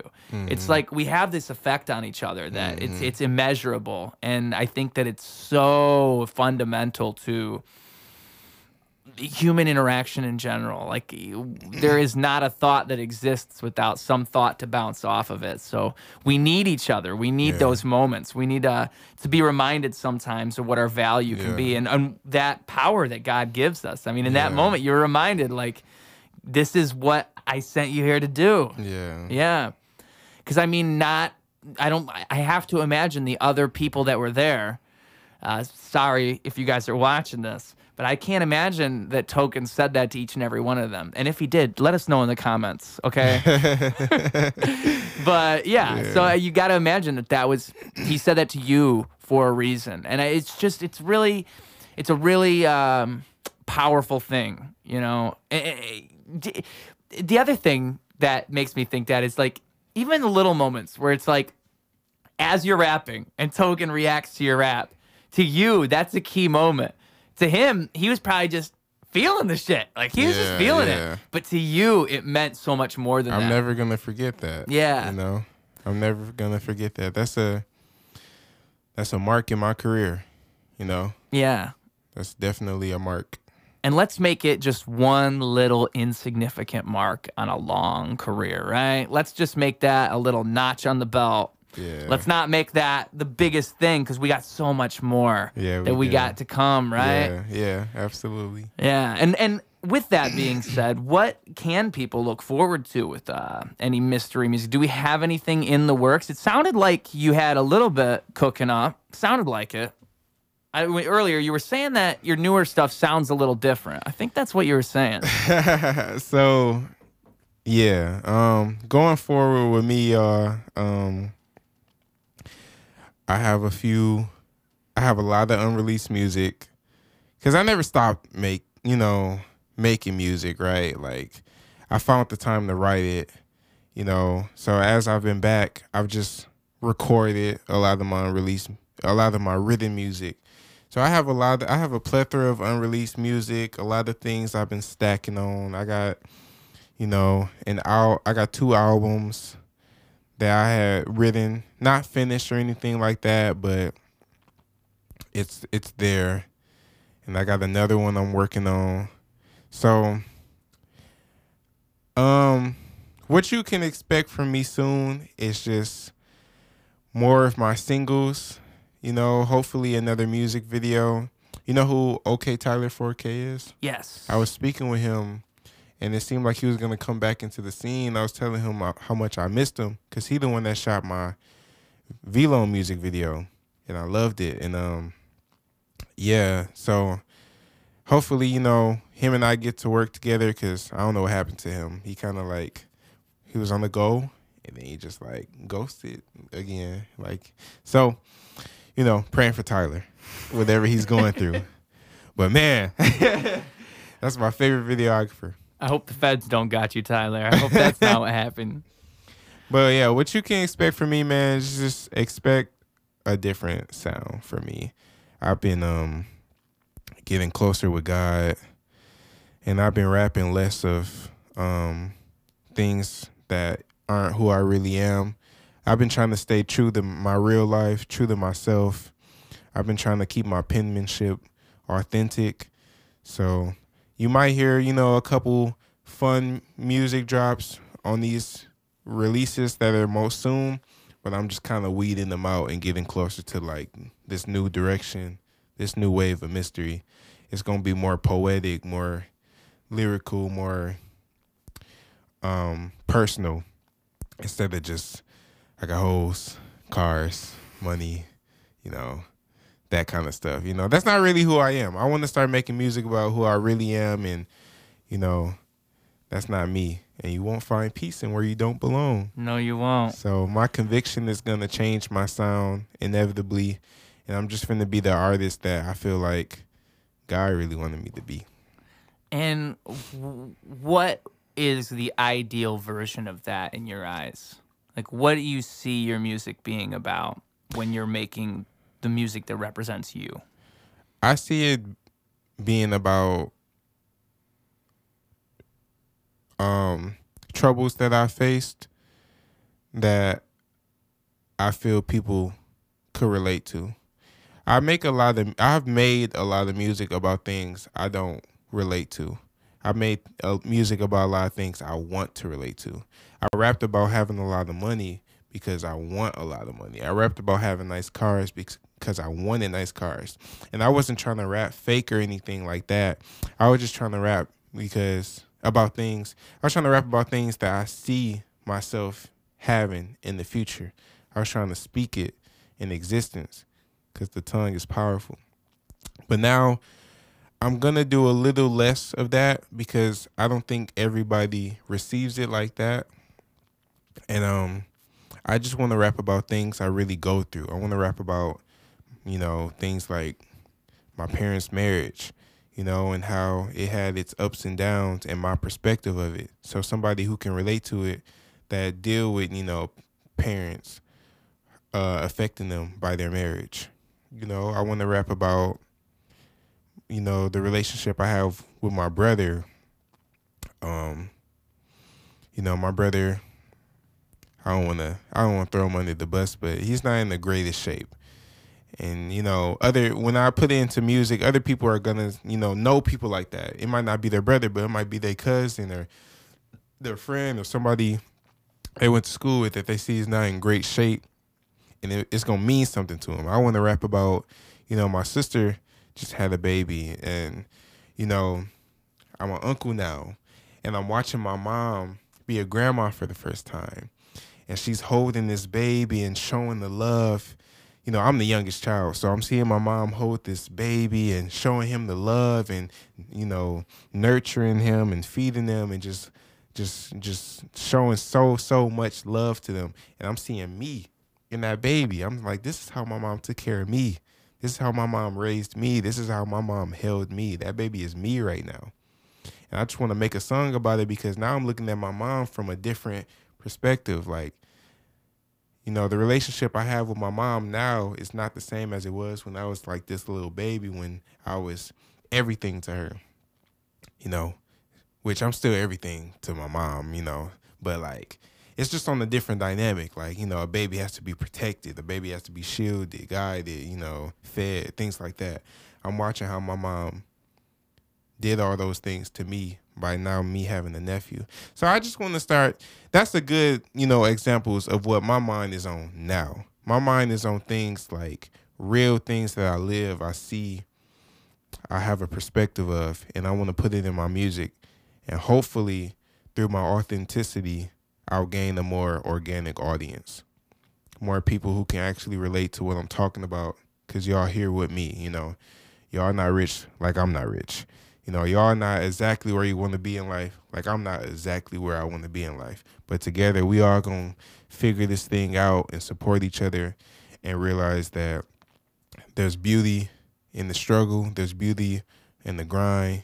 You know, I watched DC Young Fly say you got to stay persistent. You know, consistency is doing what you're doing. But persistence is doing what you're doing when you're going through something. So just stay persistent, stay consistent, and we all going to figure this out together. And I just want to really paint that canvas through my words, you know. Yeah, I can't remember where I heard it, but I was here listening to somebody recently say that at a certain point in life, they realize their calling is, the purpose in their life is to take the shortcomings that they've had and the struggles they've dealt with and just to give that information to other people. Like, simply that is enough of a purpose.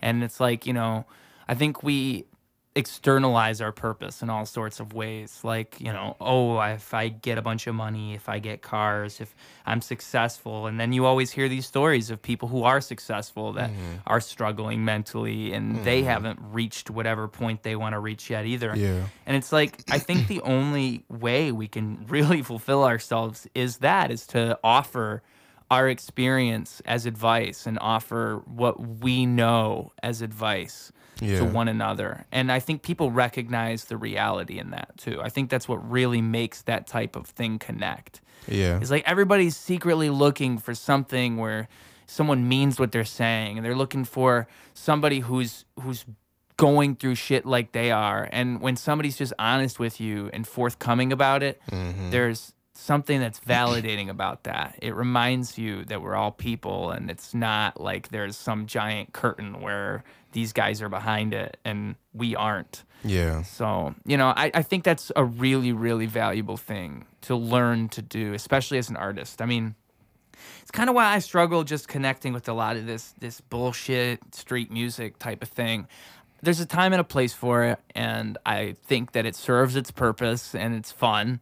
It's great club music. Yeah. But I can't, my spirit, I feel like, just craves something deeper than that. And I think that the people who truly create are the people who are searching within themselves for something that's, and that stuff you described, that's stuff that only you could offer, as in, no one else has experienced. Maybe they've experienced their versions of that, but they haven't experienced your experience. Yeah. And whatever you bring to the table might completely change how someone else looks at their situation. And it would only happen if you were honest about that. I mean, the thing about your mom is really interesting. I'm sure a lot of people can relate to that, where it's like, growing up, we can't really put into perspective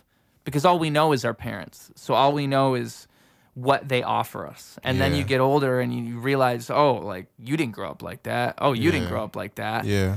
And you see your mom with another kid, and that, you were that age once, and you're like, oh shit, that's what my mom did with me. And it not only does it show you who your mom truly is, it shows you who you really are, because you got that from that you came from that type of nurture and that type of environment that your parents provide. It's really a wild thing, right, to look back and think like, damn, I really am the way I am because she's who she is. Exactly. Yeah. Yeah. Shout out to moms in the world, by the way. I know there's some bad moms out there, but I gotta say, you moms, I think, are one of the only things holding this whole place together. We got a lot of crazies, all right? We need more moms. That's what I think. I vote that we get more moms. If I were president, more moms. We need more moms. Yeah, that's going to be my platform. That's what I'm going to run on. More moms, 2024. But I mean, like, yeah, man. I think it's really, really, it's really hard to do that, though, if you're not somebody who looks at things in a deep way. And I think that's kind of what the beauty is of you being able to make that type of art, is you're kind of able to take those people who can't normally look at things in such a deep way and kind of force them to. I mean, you allow them to look through your eyes. Because I think there's so much to this world, man. There's so much to creating, and there's so much more perspective than our perspective. It's why it's just so nice to just sit back and listen sometimes, just to go people watching, because you never know what someone else is going to say. And I think we learn so much from one another. I think it's really true. And you can't teach someone unless you offer the information. So, yeah, I mean, it's really important to me to just, I mean, I feel like that's why I preach so much. It's just because I want to see a world where people just, they think a little more, man. They put a little more idea into why they are the way they are, and and why everyone else is the way they are. I mean, like, you know, there's a reason that somebody is this way, and they don't have your story. They have their story. And it's really humbling to think about that, in my opinion. It puts us in our own places. Right. So, I mean, when I write music, my whole thing is I just want to create a conversation within people. I want people to have some sort of self-reflection, whether it be positive or negative. They have some sort of conversation, and that could even just be a simple conversation of like, oh, like I think that's what great rap does, even when it's just talking shit. It's like, that's why Eminem is such a prolific rapper, is because his early shit, he'd say 10 punchlines in a row, and it's like you're not thinking about the words that he said, you're thinking about what he meant by the words that he said.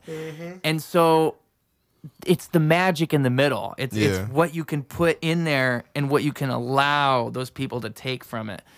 So I mean, that's what I like to do. That's where I like to put my little my sauce. Yeah. Somewhere in that. That's good. Yeah. That's good. And I think it's a mixture of I think what you're doing is interesting because it's similar to what I'm doing, but it's more targeted. Like you're really offering your experience. I try to be so loosey-goosey that like no one's even gonna know what the fuck I'm talking about. Like, that's how I try to write shit. Where it's like I don't even want you to maybe know what I'm trying to say. Yeah. But there's a value to being so forthcoming. I need to get better at that, honestly. I'm not very good at being literal in my raps. It's hard for me. I'm like, oh, I'm being too straight up. I got to be more mysterious. I got to have more mystery in this. Man, I don't know which one it was, but you had posted one recently of you rapping, and I was just like, man, this is good. Thank you. This is really, really Do you remember good. how it went? Because I'm interested to see which one it was. Maybe it was the that's in the that's in the feel it fade, something like that. The tennis ray, the willow blaze, something like that. Feel it fade. It was pretty recent, I think. Oh, I should know this. Feel it fade. Oh, I should know this. There's something in the fade. The in the way. Gosh darn it! I should know this. I really should. All right. I'm gonna boggle my brain for just a second. No, folks, I'm not stalling. I'm just talking to you. We're just talking. Oh man, I don't. Oh, okay. Yes, I know exactly which one you're talking about. So what I've been doing. This is, by the way, great promo. I'm gonna put you on game here. So with TikTok and with social media in general nowadays, what I used to do when I went on vacations and shit like this is I would go out there and I would film a music video myself, which is whatever. It's just a bitch because I have to do 12 takes for the verse, 12 takes for the hook, 12 takes for the second verse, like whatever. Enough for a music video, especially because I'm filming it myself, so I have to have enough to work with in the edit. And that was just such a time-consuming thing because not only are we talking about the filming and all this, we're also talking about now I have to take everything and edit it, which is another 10 hours. I don't want to spend 15 hours on a music video. I'd rather be working on music. Yeah. I'd rather be doing this. I'd rather be working on a podcast than sitting in front of the computer and painstakingly editing a video. It's just not where my heart is. Mine either. But what we're talking about now, what made you bring up that song, that's a great way to do it. Because what we do is we film the song, we record our song, we have our song, we put our song out, and then rather than, which we can film a music video, but the music video is separate. We just film 12 mini music videos for one section of the song. Exactly. And that's how we promote the song. Yeah. Dude, oh my God. For one, it's just so much better as an editing thing. It's like, now I'm not worried about the amount of time I have to put into all this afterwards because it's not that. It's just a simple edit. Like I set my camera up over there, I rap for 30 seconds, and then I do that 10 times in 10 different locations. Now I have 10 different promos for one song. way more people are going to see those than the amount of people that were going to see the fucking music video to begin with. Yeah. So that's what that was. And the little section of that song is stuck up in it, my village, a stall, still for days. We hear the sirens, I let it absolve, feel it fade. I feel the violence that squaggers the walls, filled with rage. And then invited, come to a crawl as I fill a page. You should try it, do. If you're undecided, join the crew. What troubles you? Because it's unprovided, we divided like a W. V to V revive and watch them vilify and kill to hide the greenery indicted. So... you find a small section. Crazy. That was crazy. Thank you. The W divided V to V. And I love that too, because that's just some great imagery. Like that, you know, it's like saying, you know, come together, folks. V to V reviving. You feel me? You feel me? Crazy. And I just that was crazy. And again, that I like that you bring that up, because I'm doing exactly that. I'm doing exactly the thing I was describing, where you have no idea what you're fucking talking about. Like, when you really like look at the words and you're like, okay, so what is he actually saying? It's up to you. I'm not gonna tell you exactly what I was saying, because that's the magic of it. That's the magic of it. Like I can try to make some sense of it, but like I'll say it here. I'll say it here because like I don't know how many people are actually gonna see this. I was on a decent amount of mushrooms when I wrote that. Pretty decent amount. A decent amount. Yeah. So, pretty decent amount. Yeah, a hefty sum.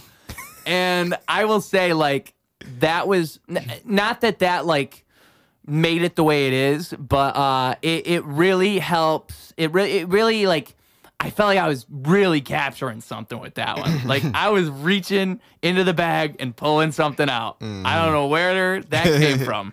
But, like, yeah, I think that, and I think psychedelics and experiences like those, even religious experiences, they trigger that same thing in me, where it's like, I love that explorative function of art. I love that idea that, you know, I'm not giving it all to you in excess. I want you to be a part of the process.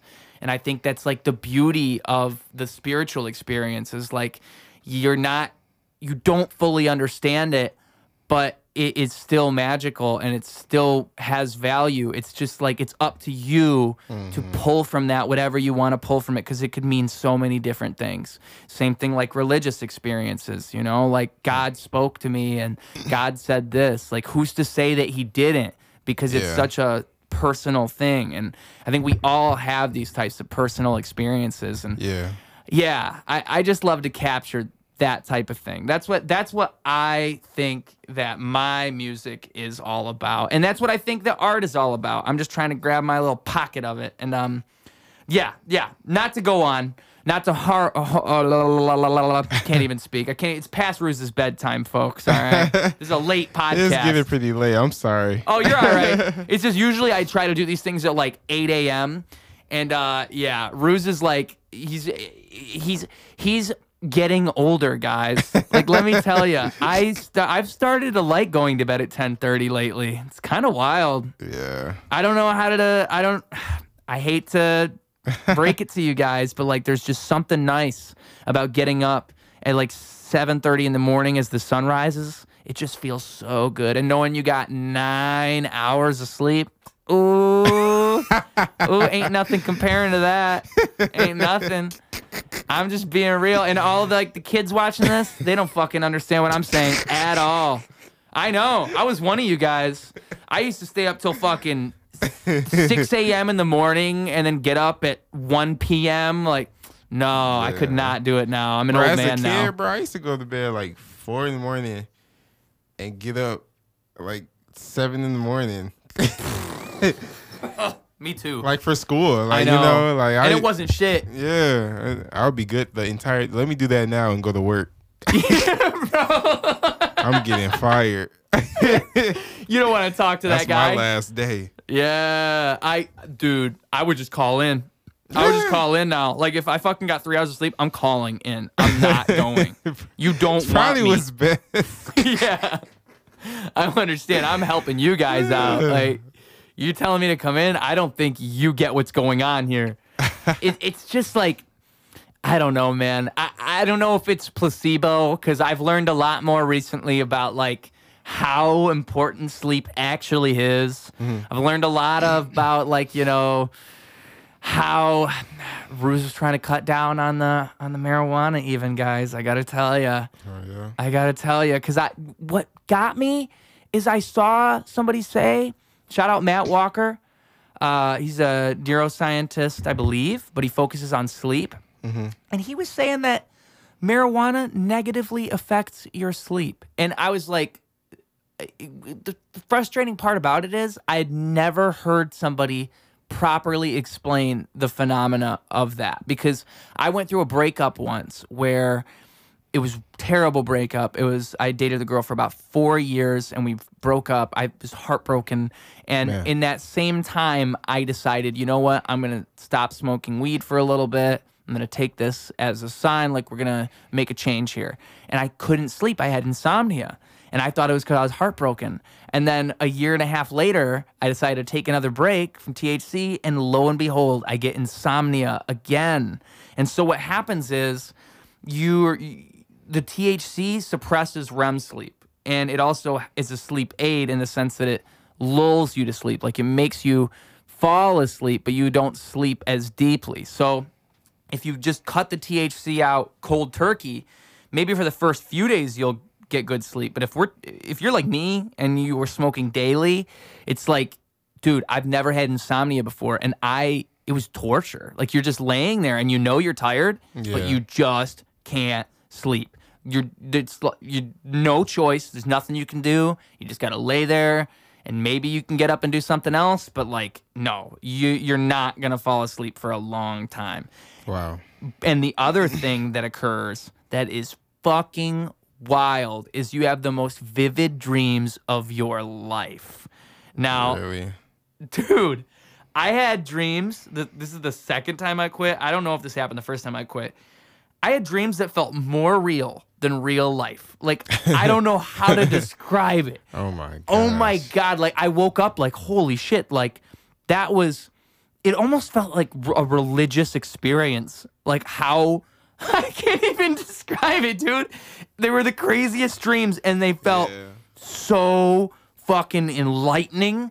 And so it was like, okay, if this is what happens when I don't smoke weed, then obviously, like, this is very valuable. And then now I'm so conscious of it. Now when I smoke, anytime I smoke, I'm like, all right, well, there goes my fucking sleep tonight. And it's real, man. It's real. Now that you know, I don't know how often you smoke, but I would like for you to try to pay attention to this, because it is fucking real, man. I don't smoke. Good for you. But I've definitely seen like other people try to quit, and it makes sense now. It's a pretty common trait. How you just explained it to me makes it make more sense. But I've noticed people, when they don't have any weed or anything like that, they can't sleep. I have definitely noticed that. So I know what you're saying is pretty true. But it's not common knowledge. It was just what fucking blows my mind. Yeah. Like, I experienced this, and I had no frame of reference at all. Yeah. I didn't even know. It was only the second time that it happened that I made the connection. Like, oh, it's the weed. Yeah, but you didn't even think it was. You didn't even. Yeah. You just thought it's because of what you were going through. My heartbreak, my breakup. But no, dude, fucking, I mean, I could have probably slept just fine if I would have smoked some Kush. But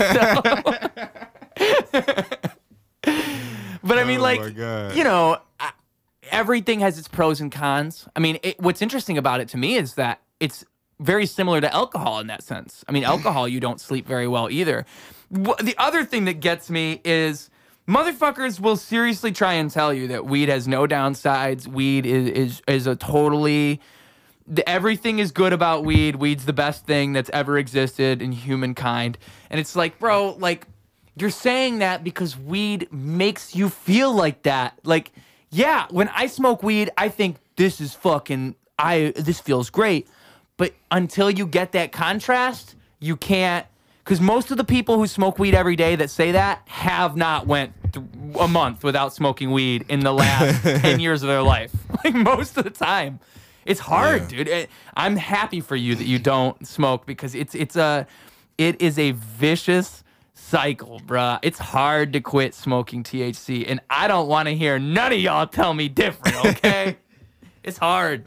Man, I mean... You start fiending. Why do you want to quit completely? I don't want to quit completely. Oh, I just want to okay. do it in moderation. Okay. I think everything's better in moderation. I feel like, you know, you can do whatever you want to do, you know, for anybody who does, you know, any drug. I'm not supporting or not supporting any drug or whatever. I support the power of choice. Yeah, exactly. I just feel like, you know, just don't let anything take control of you. Like, if you're feeling like you need it, you can't go on your day without it, that's a problem to me. And that's kind of why I never really got, like, you know, started smoking weed or, you know, started drinking and implemented it as, like, a thing I do on occasion, even on occasion in my life. Because, like, I've had my experiences with that stuff, but it didn't last. It didn't stick with me because I'm just too scared of feeling like that, you know, feeling like, man, I feel like smoking today. I feel like, man, he just cutting the line. Bro, I'm finna go home and roll up. Like, I never wanted to, you know, I never wanted any substance to have that kind of impact on me. And I just feel like if it has that impact on you, I always just kind of looked at that as an issue. Like, don't you want to be in full control of your mind, of your body? But I'm not trying to offend nobody or anything. No, you got a good point, man. But that's just why I don't smoke. That's just me, you know? And I just, you know, hope that, you know, people who do smoke weed or, you know, or whatever you do, just don't be in denial of the situation. Just be aware if you have some sort of substance that, like, has a lot of control over the way you think, control over how you act in public, or, you know, your motivation to do things in life, you know? Yeah, you don't want to rely on shit, too. Exactly. Like, you don't want to feel like you need it in order to be your best. If we go back to music, it's a lot of rappers who cannot go to a studio session without getting high first. It's like, bro, that's sad to me. That is sad. That's sad. Like, you know, you should be able to write music whenever. High, sober, drunk. Yeah. Like, you should always be able to do your art. So it's just crazy. Like, I know people who got to get high before they work out. Like, that's kind of a problem to me. You know, you have to do something in order to do something. And it also, like, puts guardrails around the working out or around the recording music. Like, oh, yeah, I'd love to record music, but I don't got any weed right now. Or... Yeah, so I'm not going to do it today. Exactly. I do it, okay, next Monday. Yeah. What? Yeah. I mean, like, I like to think of it, too. I mean, like, it's almost like I heard someone religious say this, and I think with the way they were saying it was a little bit preachy, but, like, the whole idea, the sentiment behind it was a good sentiment. They were saying, like, when you smoke weed, like, weed becomes its own God, and you lose touch with God. Like, yeah, you make a God out of it. Exactly. Yeah. And, you know, of course, they were talking in straight Christian terms, but you can expand that to a spiritual belief. Like, you know, we have this anchor, we have this God that's guiding us in some direction, and then we go and we do a substance, and it's like we get distracted from that. We lose sight of that. I mean, one thing that I think weed does more than a lot of things is it promotes complacency. And you can just see this all over the place. I think if you're a guy who wants to smoke weed all the time, like, you got to look at the people who do it right. Like, look at Snoop Dogg and Joe Rogan, okay? Like, those guys, they smoke weed all the time, but they're also working all the time. Like, they made it a part of their image. Yeah. You know what I mean?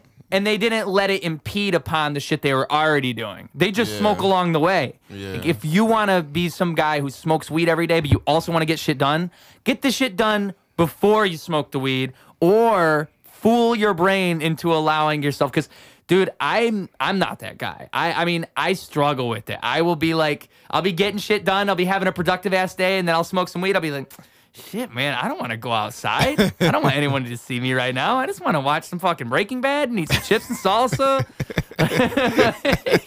There's no reason for me to do anything else. And it makes me complacent. It makes me lose sight of the power that God gave me, you know? Because if I'm not in that state, I'll be like, shit, dude, like, time's a waste. I got to fucking get to it. Yeah. It's going to be 10 years, and I'm going to have regrets. So I got to get this shit done. Whereas, like, I smoke a little weed, I'm like, fuck all that. Fuck was I talking about? Oh, man. So it's like, but I think it's all about a balance. Like I say, it's all about moderation. Like, my whole thing now is I'm thinking 2 days a week, 2 days a week. That's a fair amount.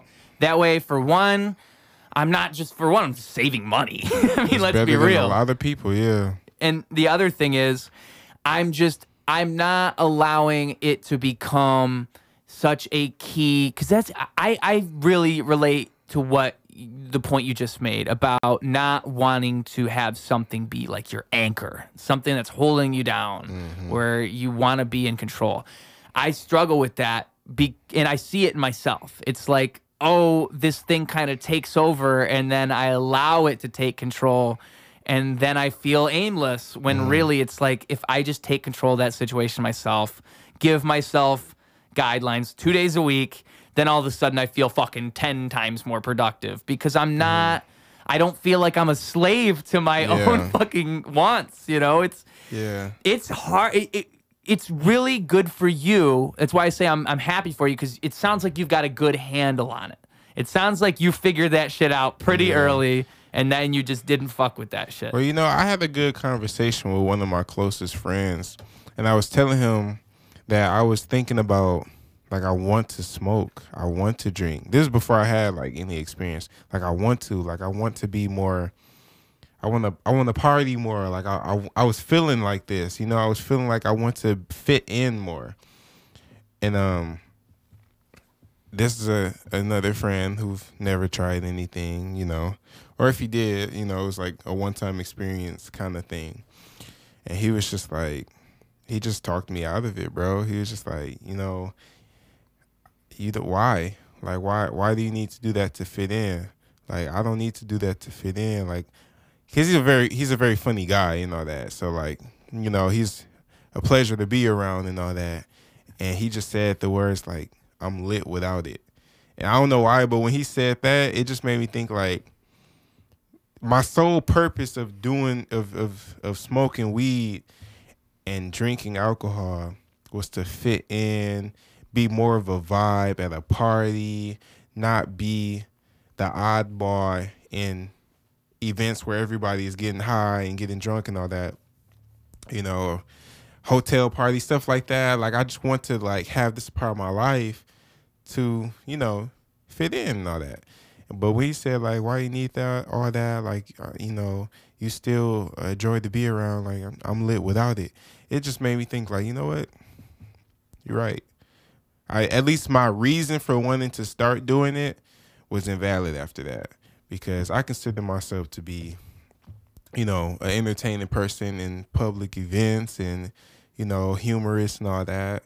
And it just made me think, like, why start it? You know, I'm lit without it. Yeah. You know, I perform well without it. I'm funny without it. I write good music, you know, without it.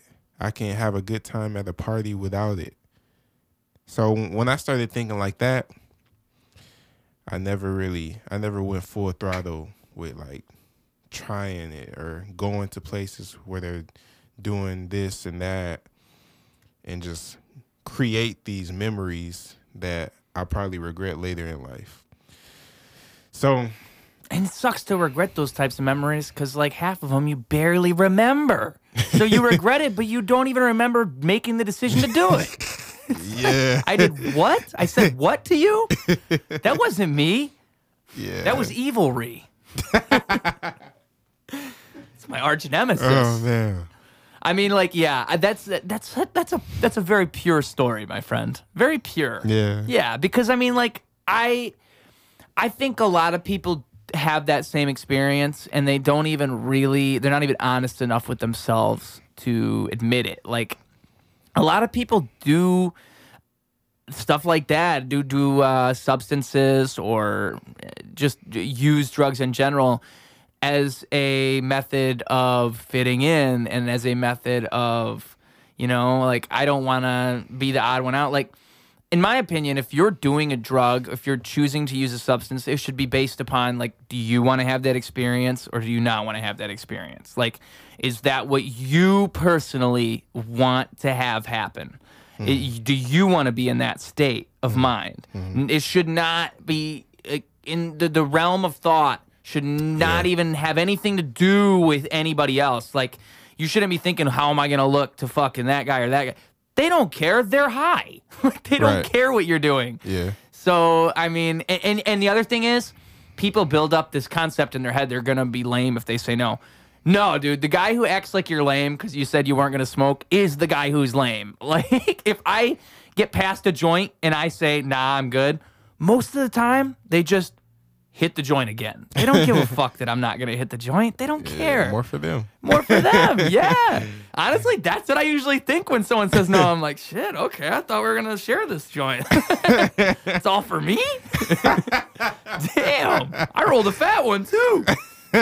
So it's like, I think that people just, like, they think too much about what other people are going to think of them, I think. Just in general in life. I think everybody's so fucking worried. And the real truth of the matter is, most people don't give a fuck about what you're doing at any given moment. They just don't care. They're so wrapped up in their own shit. They've got all their own lives to worry about. They don't care if you decided to do this or not. They're going to forget what you said tomorrow. They don't care. They got other shit. So, I mean, yeah, your friend had great advice because that really is the truth of it. It's like, do you need it? And if the answer is no, then the answer is no. If you don't need it, you don't need it. And if you don't want it, then absolutely don't do it, Yeah. Like, if the truth in your heart is that you don't even actually desire it, it's like, why even fucking take the risk of trying to fucking fit in? Because just to be cool. Yeah. That was my purpose. I just wanted to be cool. And I think, like, you dodged a bullet in the sense that that's where the habits start. That's where you really develop a habit of it. And, if you can just say no, as they say, if you really can just say no, then it almost, I feel like another really important thing, and I think I see this a lot in a lot of straight edge people, is that you get these, you get people who are very determined and very, they're strong in their beliefs. Like, if you can just say no to something like that, it's a lot easier to say no to other bullshit too. Like, you're just not gonna take shit anymore. Like, you recognize how temporary a lot of shit is, and how you can, it's also very easy to spot addictive behavior when you keep yourself away from it. Like when you're the guy who doesn't smoke weed or drink alcohol and you're at the party with everybody who's drunk and everybody who's high, you're like, damn, bro, like, these guys do not act like this at 2 p.m. Yeah.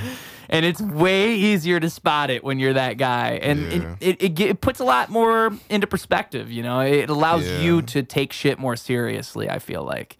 And that's valuable. That's a real skill. I think people nowadays are just fucking just whipping their dick out and taking pictures for Twitter. They don't give a fuck anymore. It's a crazy world we live in, man. That was a curveball. I'm telling you, I've really thought about doing stand-up. I think I could pull it off. Problem is, like, I'd have to develop a set, and I just don't know if I can be Kevin Hart. I just don't think I can be. It's gotta be Ruse, bro. Gotta be Ruse, that's right. Gotta be Ruse. I'm not Kevin Hart, I'm Ruse. I think you should try it. I think so. I thought about doing it too. It'd be fun. I don't know. I think you could do it. You got the confidence for it. Yeah, I wrote some. I took mental notes of some things I'll probably put in the bit. Like, I thought it'd be funny if I talked about, like, I had an idea. I had a joke. It's not designed, but I had like a joke idea about two homeless people. I like the beginning. I like where we're going. Fighting over the same intersection. Because I witnessed. You ever seen like two homeless people in the same intersection though? Like one's here and one's like over there facing the other way, and they both got signs up. And I'm like, I wonder if they ever get annoyed with each other. Yeah, especially if one's more successful than the other. Yeah, I wonder if like they ever get into arguments.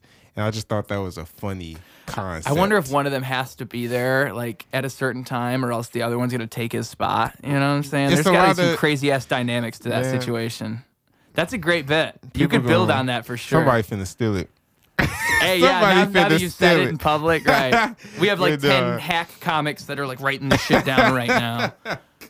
Like, I thought it was a funny concept. I be thinking of stuff like that all day. Like if it's not going in a song, it's going in a stand-up.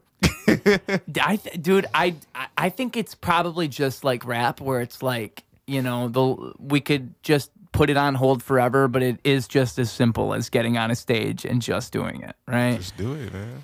Comedy is so weird, though. It's just, I feel so weird if I was on a stage just simply trying to get people to laugh. That's so much different than what I'm used to. I'm used to going up there and just rapping and being my weird ass self for 20 minutes and letting you get what you want from that. But like as a comedian, you have to play an audience. It's a lot more of an intimate relationship with the crowd, I think. I feel like what I've noticed, because I watch a lot of stand-up comedy. Me too. If you know this, most comedians, the good ones, you know, the established ones, they have a message, an overall message or overall thing they're actually saying to you. It's not a bunch of random jokes, you know, trying to, you know, see if this one hit, that one hit, that one hit. Like, actually have a message, and like through that, you know, you can have jokes in it, make it funny. But the overall point, what are you saying to them? How do they leave better from which they came? You know what I mean? I noticed that a lot with Dave Chappelle, with Kevin Hart, with Louis C.K. It's a good one. Louis C.K., Bill Burr. I learned a lot from Bill Burr, you know. So just, yeah, I think that's the art in comedy, in stand-up comedy, is that you have an overall theme and you had a message at the end, and it all ties together. We had a good time. We made some jokes, but like most of the jokes and all that change your perspective and have a new way of thinking. Yeah, and I think it's underlining, you know what I mean? Yeah, and the best comedians are really able to poke at the absurdity of a lot of the way that we look at things. Like that, just the act of poking at the absurdity is what makes you reflect. Yeah, exactly. And I don't think a lot of people realize that that's actually what they're doing. Yeah, and they're really intelligent people. That's the other thing, is like you have to be fucking next level in order to do that, because not only are you able to like tightrope walk this fucking difficult topic, but you're also able to get people to reflect in a way that they would not do in any other format. Yeah. I mean, like, it's like fucking, you gotta, with Dave Chappelle in particular, he is a fucking god at that. When it comes to like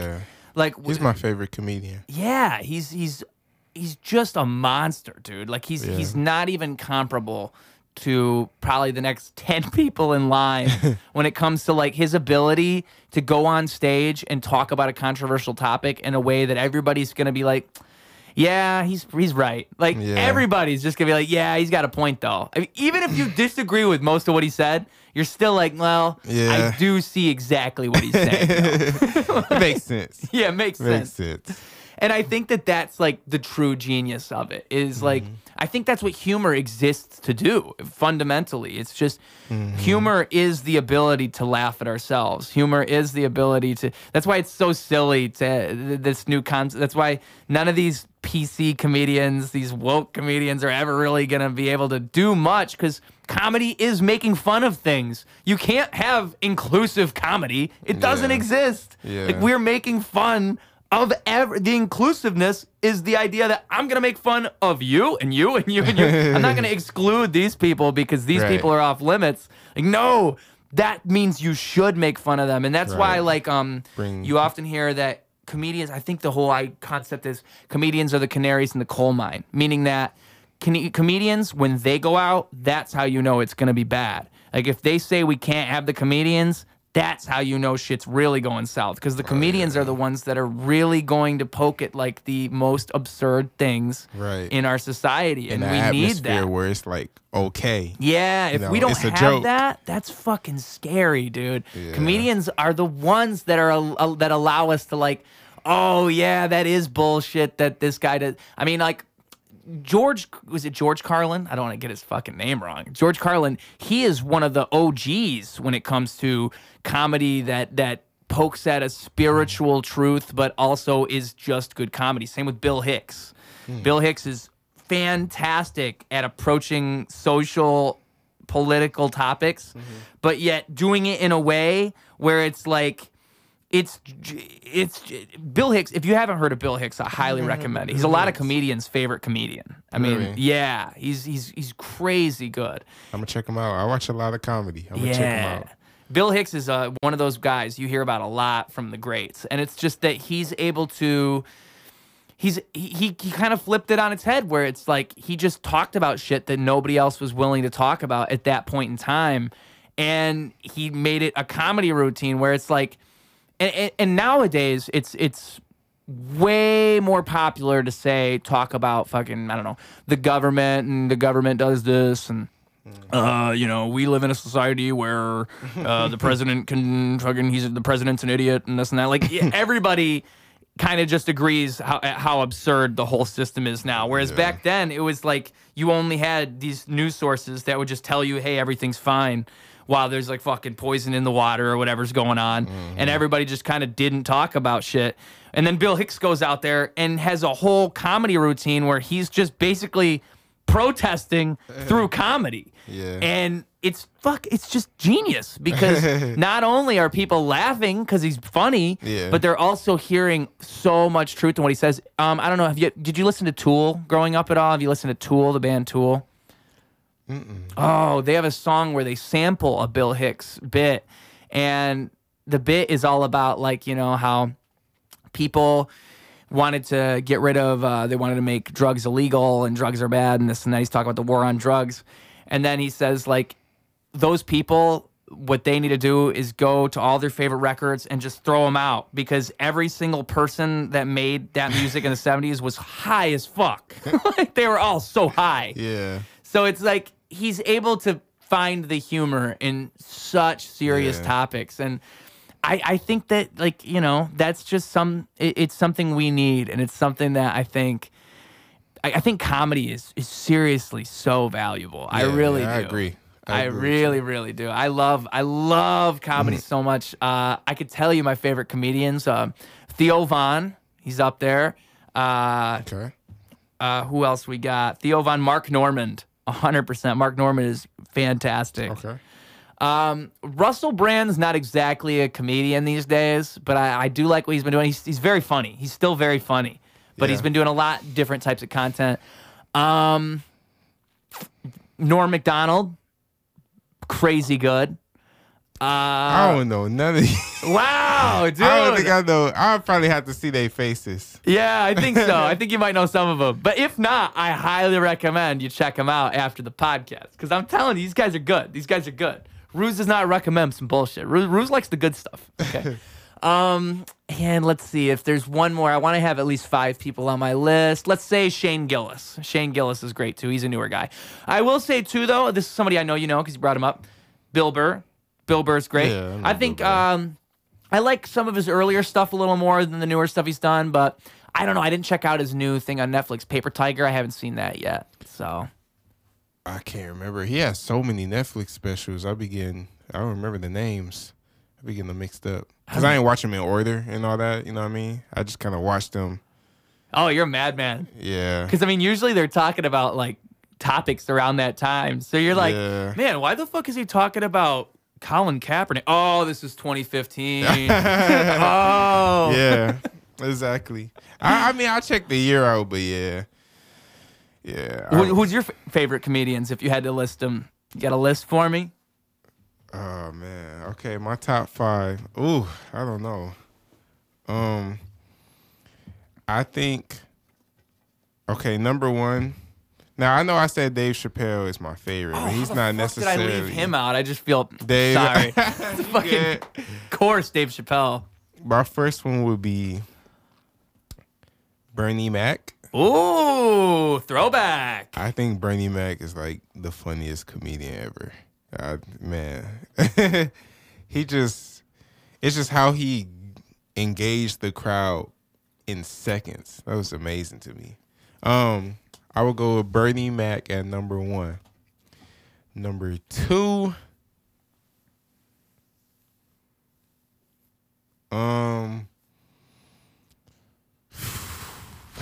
It's so hard. Yeah, they don't have to be in order. Okay, yeah.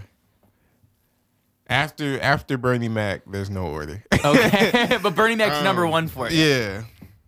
We'll go with Dave Chappelle, Kevin Hart. It's just what they've done, you know? Just what they've done. Like, they really... honestly, this might surprise people, but in my top 5, I gotta put... I don't know if he's gonna be in my top 5. Maybe it's an honorable mention, but honorable mention, we'll go with what's his name? Oh my gosh, what's his name? Shoot, he had that show. He had a show. He's a white comedian. He's like in his 60s now. He's one of the richest comedians. It's not Louis C.K., is it? No, it's not Louis C.K. He had a show.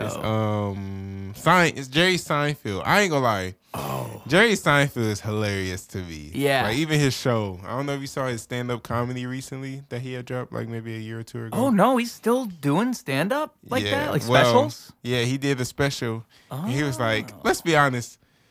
I could be anywhere in the world right now. I don't have to be on stage checking out another one of these. He's right, too. Yeah, it was so true. It was hilarious. So we'll have an honorable mention for Jerry Seinfeld. So I said Bernie Mac, Dave Chappelle, Kevin Hart. There's a comedian. His name is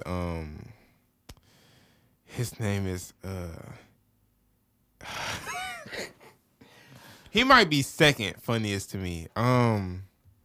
Lavelle Crawford. Oh, I've heard a lot of him, but I'm not. I probably heard one of his bits before. Mm-hmm. I just don't know. It's just how he talks, bro. That's it? You think it's a lot of it's like his rhythm? Ooh. Yeah, it's like just how he just cadentially set up. It's just how he talks. He talks like that.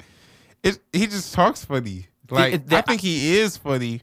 But how he talks make it so much more funny. I would recommend Theo Von for the same reason. That's why he's so naturally funny. Like he doesn't even have to try. It's so natural. Yeah. Okay, I'll check him out because that's how Lavelle is. Lavelle probably the second funniest on my list because it's just so natural. And if I chose a fifth person, honestly, I think I'm going to put Steve Harvey. I have not seen any of his stand-up. Yeah, I think a lot of people tell me that they don't think Steve Harvey is that funny, but I think Steve Harvey's pretty funny because he relates to, like, he just had many jokes of him trying to, like, be this super Christian. And I remember he's like, but I just can't stop cussing. I just can't let it stop. Every time I try, how do y'all live like this? I remember he's like, if you wake up at 4 a.m. and you get out of bed and you stub your toe, oh Lord, like you was just going in. Like, I think Steve Harvey is hilarious. I can hear Steve Harvey saying that. I could tell you almost had the Steve Harvey cadence down right there. Yeah, like, bro, he is hilarious to me. So yeah. He's so funny. I grew up watching Family Feud, and he was totally the highlight of that. He was the main reason I was watching the show, dude. He's got such a great personality. I think that, like, Steve Harvey is one of those guys where, like, even though he said some, like, silly shit, it doesn't matter because he's Steve fucking Harvey, dude. He's so naturally charismatic. Yeah. He could say whatever he wants, and it's like, he could go Kanye on us, and it's like, okay, well, you're still Steve Harvey, though. Yeah. Can't take that away from you. Man. Okay, all right. You got any topics you wanted to hit on the podcast? I mean, we can wrap whenever. If you got anything that you wanted to make sure to talk about, now would be a good time to lay it on them. Because I don't know. I don't know if there's anything we really should hit. Man, I just came here for a nice conversation with you, man. We talked about pretty much. I definitely want to talk about the token experience. Shout out to Faint Crew. You know, Faint Crew, we're doing our thing. Rocco, I know Rocco and Kobe was up here recently, right? Yeah. So that's nice. You know, now Ree's here. So we gotta get Tyrone in here, man. We gotta get gotta get YJM for YJM, yeah. And Trey Bands. You know what I'm saying? We gotta get them in here. It would be very nice to see that. And maybe not all at once. I don't know if they'd all fit on the couch. No, not all at once, but like, you know what I'm saying, give them they shine whenever the time is right, and or whenever y'all build a nice relationship with each other and things like that. I think Faint Crew is booked again sometime in May. Woo! We talking Flint local, or we talking? All right. Local. So that's exciting. So May, my birthday's coming up on the 19th. I'm getting married. Oh shit! Yeah. I proposed to Case September 1st. So our wedding is on August 25th. Oh damn! So we ain't being engaged for 5 years. We're gonna make that wedding happen. Yeah. All right. I'm ready. You know, I've known it for like almost 7 years. Yeah, so in that sense, it's kind of been a long time coming. Yeah, it's not like I've known it for, you know, a little while and was like, let's get married, you know? I've known it for like, you know, almost half my life, you know what I mean? Like a little over half my life. So I know I'm young getting married, but I love her, man. I love her. She's the one for me, for sure. So, yeah, so I'm getting married in August. Faint Crew booked in May. Stay tuned for my new music coming out. You know, you're gonna hear some stuff that comes out where I was still on what I was on in the past, but like with the music to come, I'm really gonna just make more authentic, pure sounding music that's coming from my heart, not just coming from my mind. And yeah, bro, I appreciate you having me on the podcast for number 2. And whenever you have me back, bro, just say the word. All right. Sure. I feel like it'll be a little less than 2 years this time. I feel like we can make it a little bit shorter of a wait for the people, you know what I'm saying? Oh, man. Yeah, I get a lot of love, man. I get a lot of people saying, why haven't you been dropping music and all that? I'm very, very blessed to have a nice support team, and people really listen to my music. Sometimes I got to be reminded of that people really listen to my music and they really care for another song. And you got as an artist, you know, that's growing, or content creator, or whatever you do, when you have an audience that's watching you, you got to take accountability and responsibility over your releases. You know, you got to drop and give people what they want. You know, how are you going to satisfy 1 million fans if you can't even satisfy the 10 that's waiting on you? Wow. So that's how you got to look at it. You know, you got to post as if you got millions of followers, even if you only have 10. Post for those 10 people. Those 10 people going to multiply. So, yeah, man. Appreciate you for having me, bro, for sure. Appreciate you for being here. All right. I would go ahead and say some sweet things, but I really like the way you wrapped it all up right there. That was nice. So with that all being said, folks, thank you for being here. If you watched through this whole thing, you're awesome. We appreciate you. Whoop, whoop. You're a real one. You are the king of the coop. for this podcast. The Coop, what am I talking about? The Coop Troop. You are my chickens. You are my roosters. It is what it is. All right. Thank you, guys. Thank you, everybody, for being here. Thank you for coming over, MysterWre. Always happy to have you on the podcast. What is the podcast? It is Ruse Radio. Clocking out.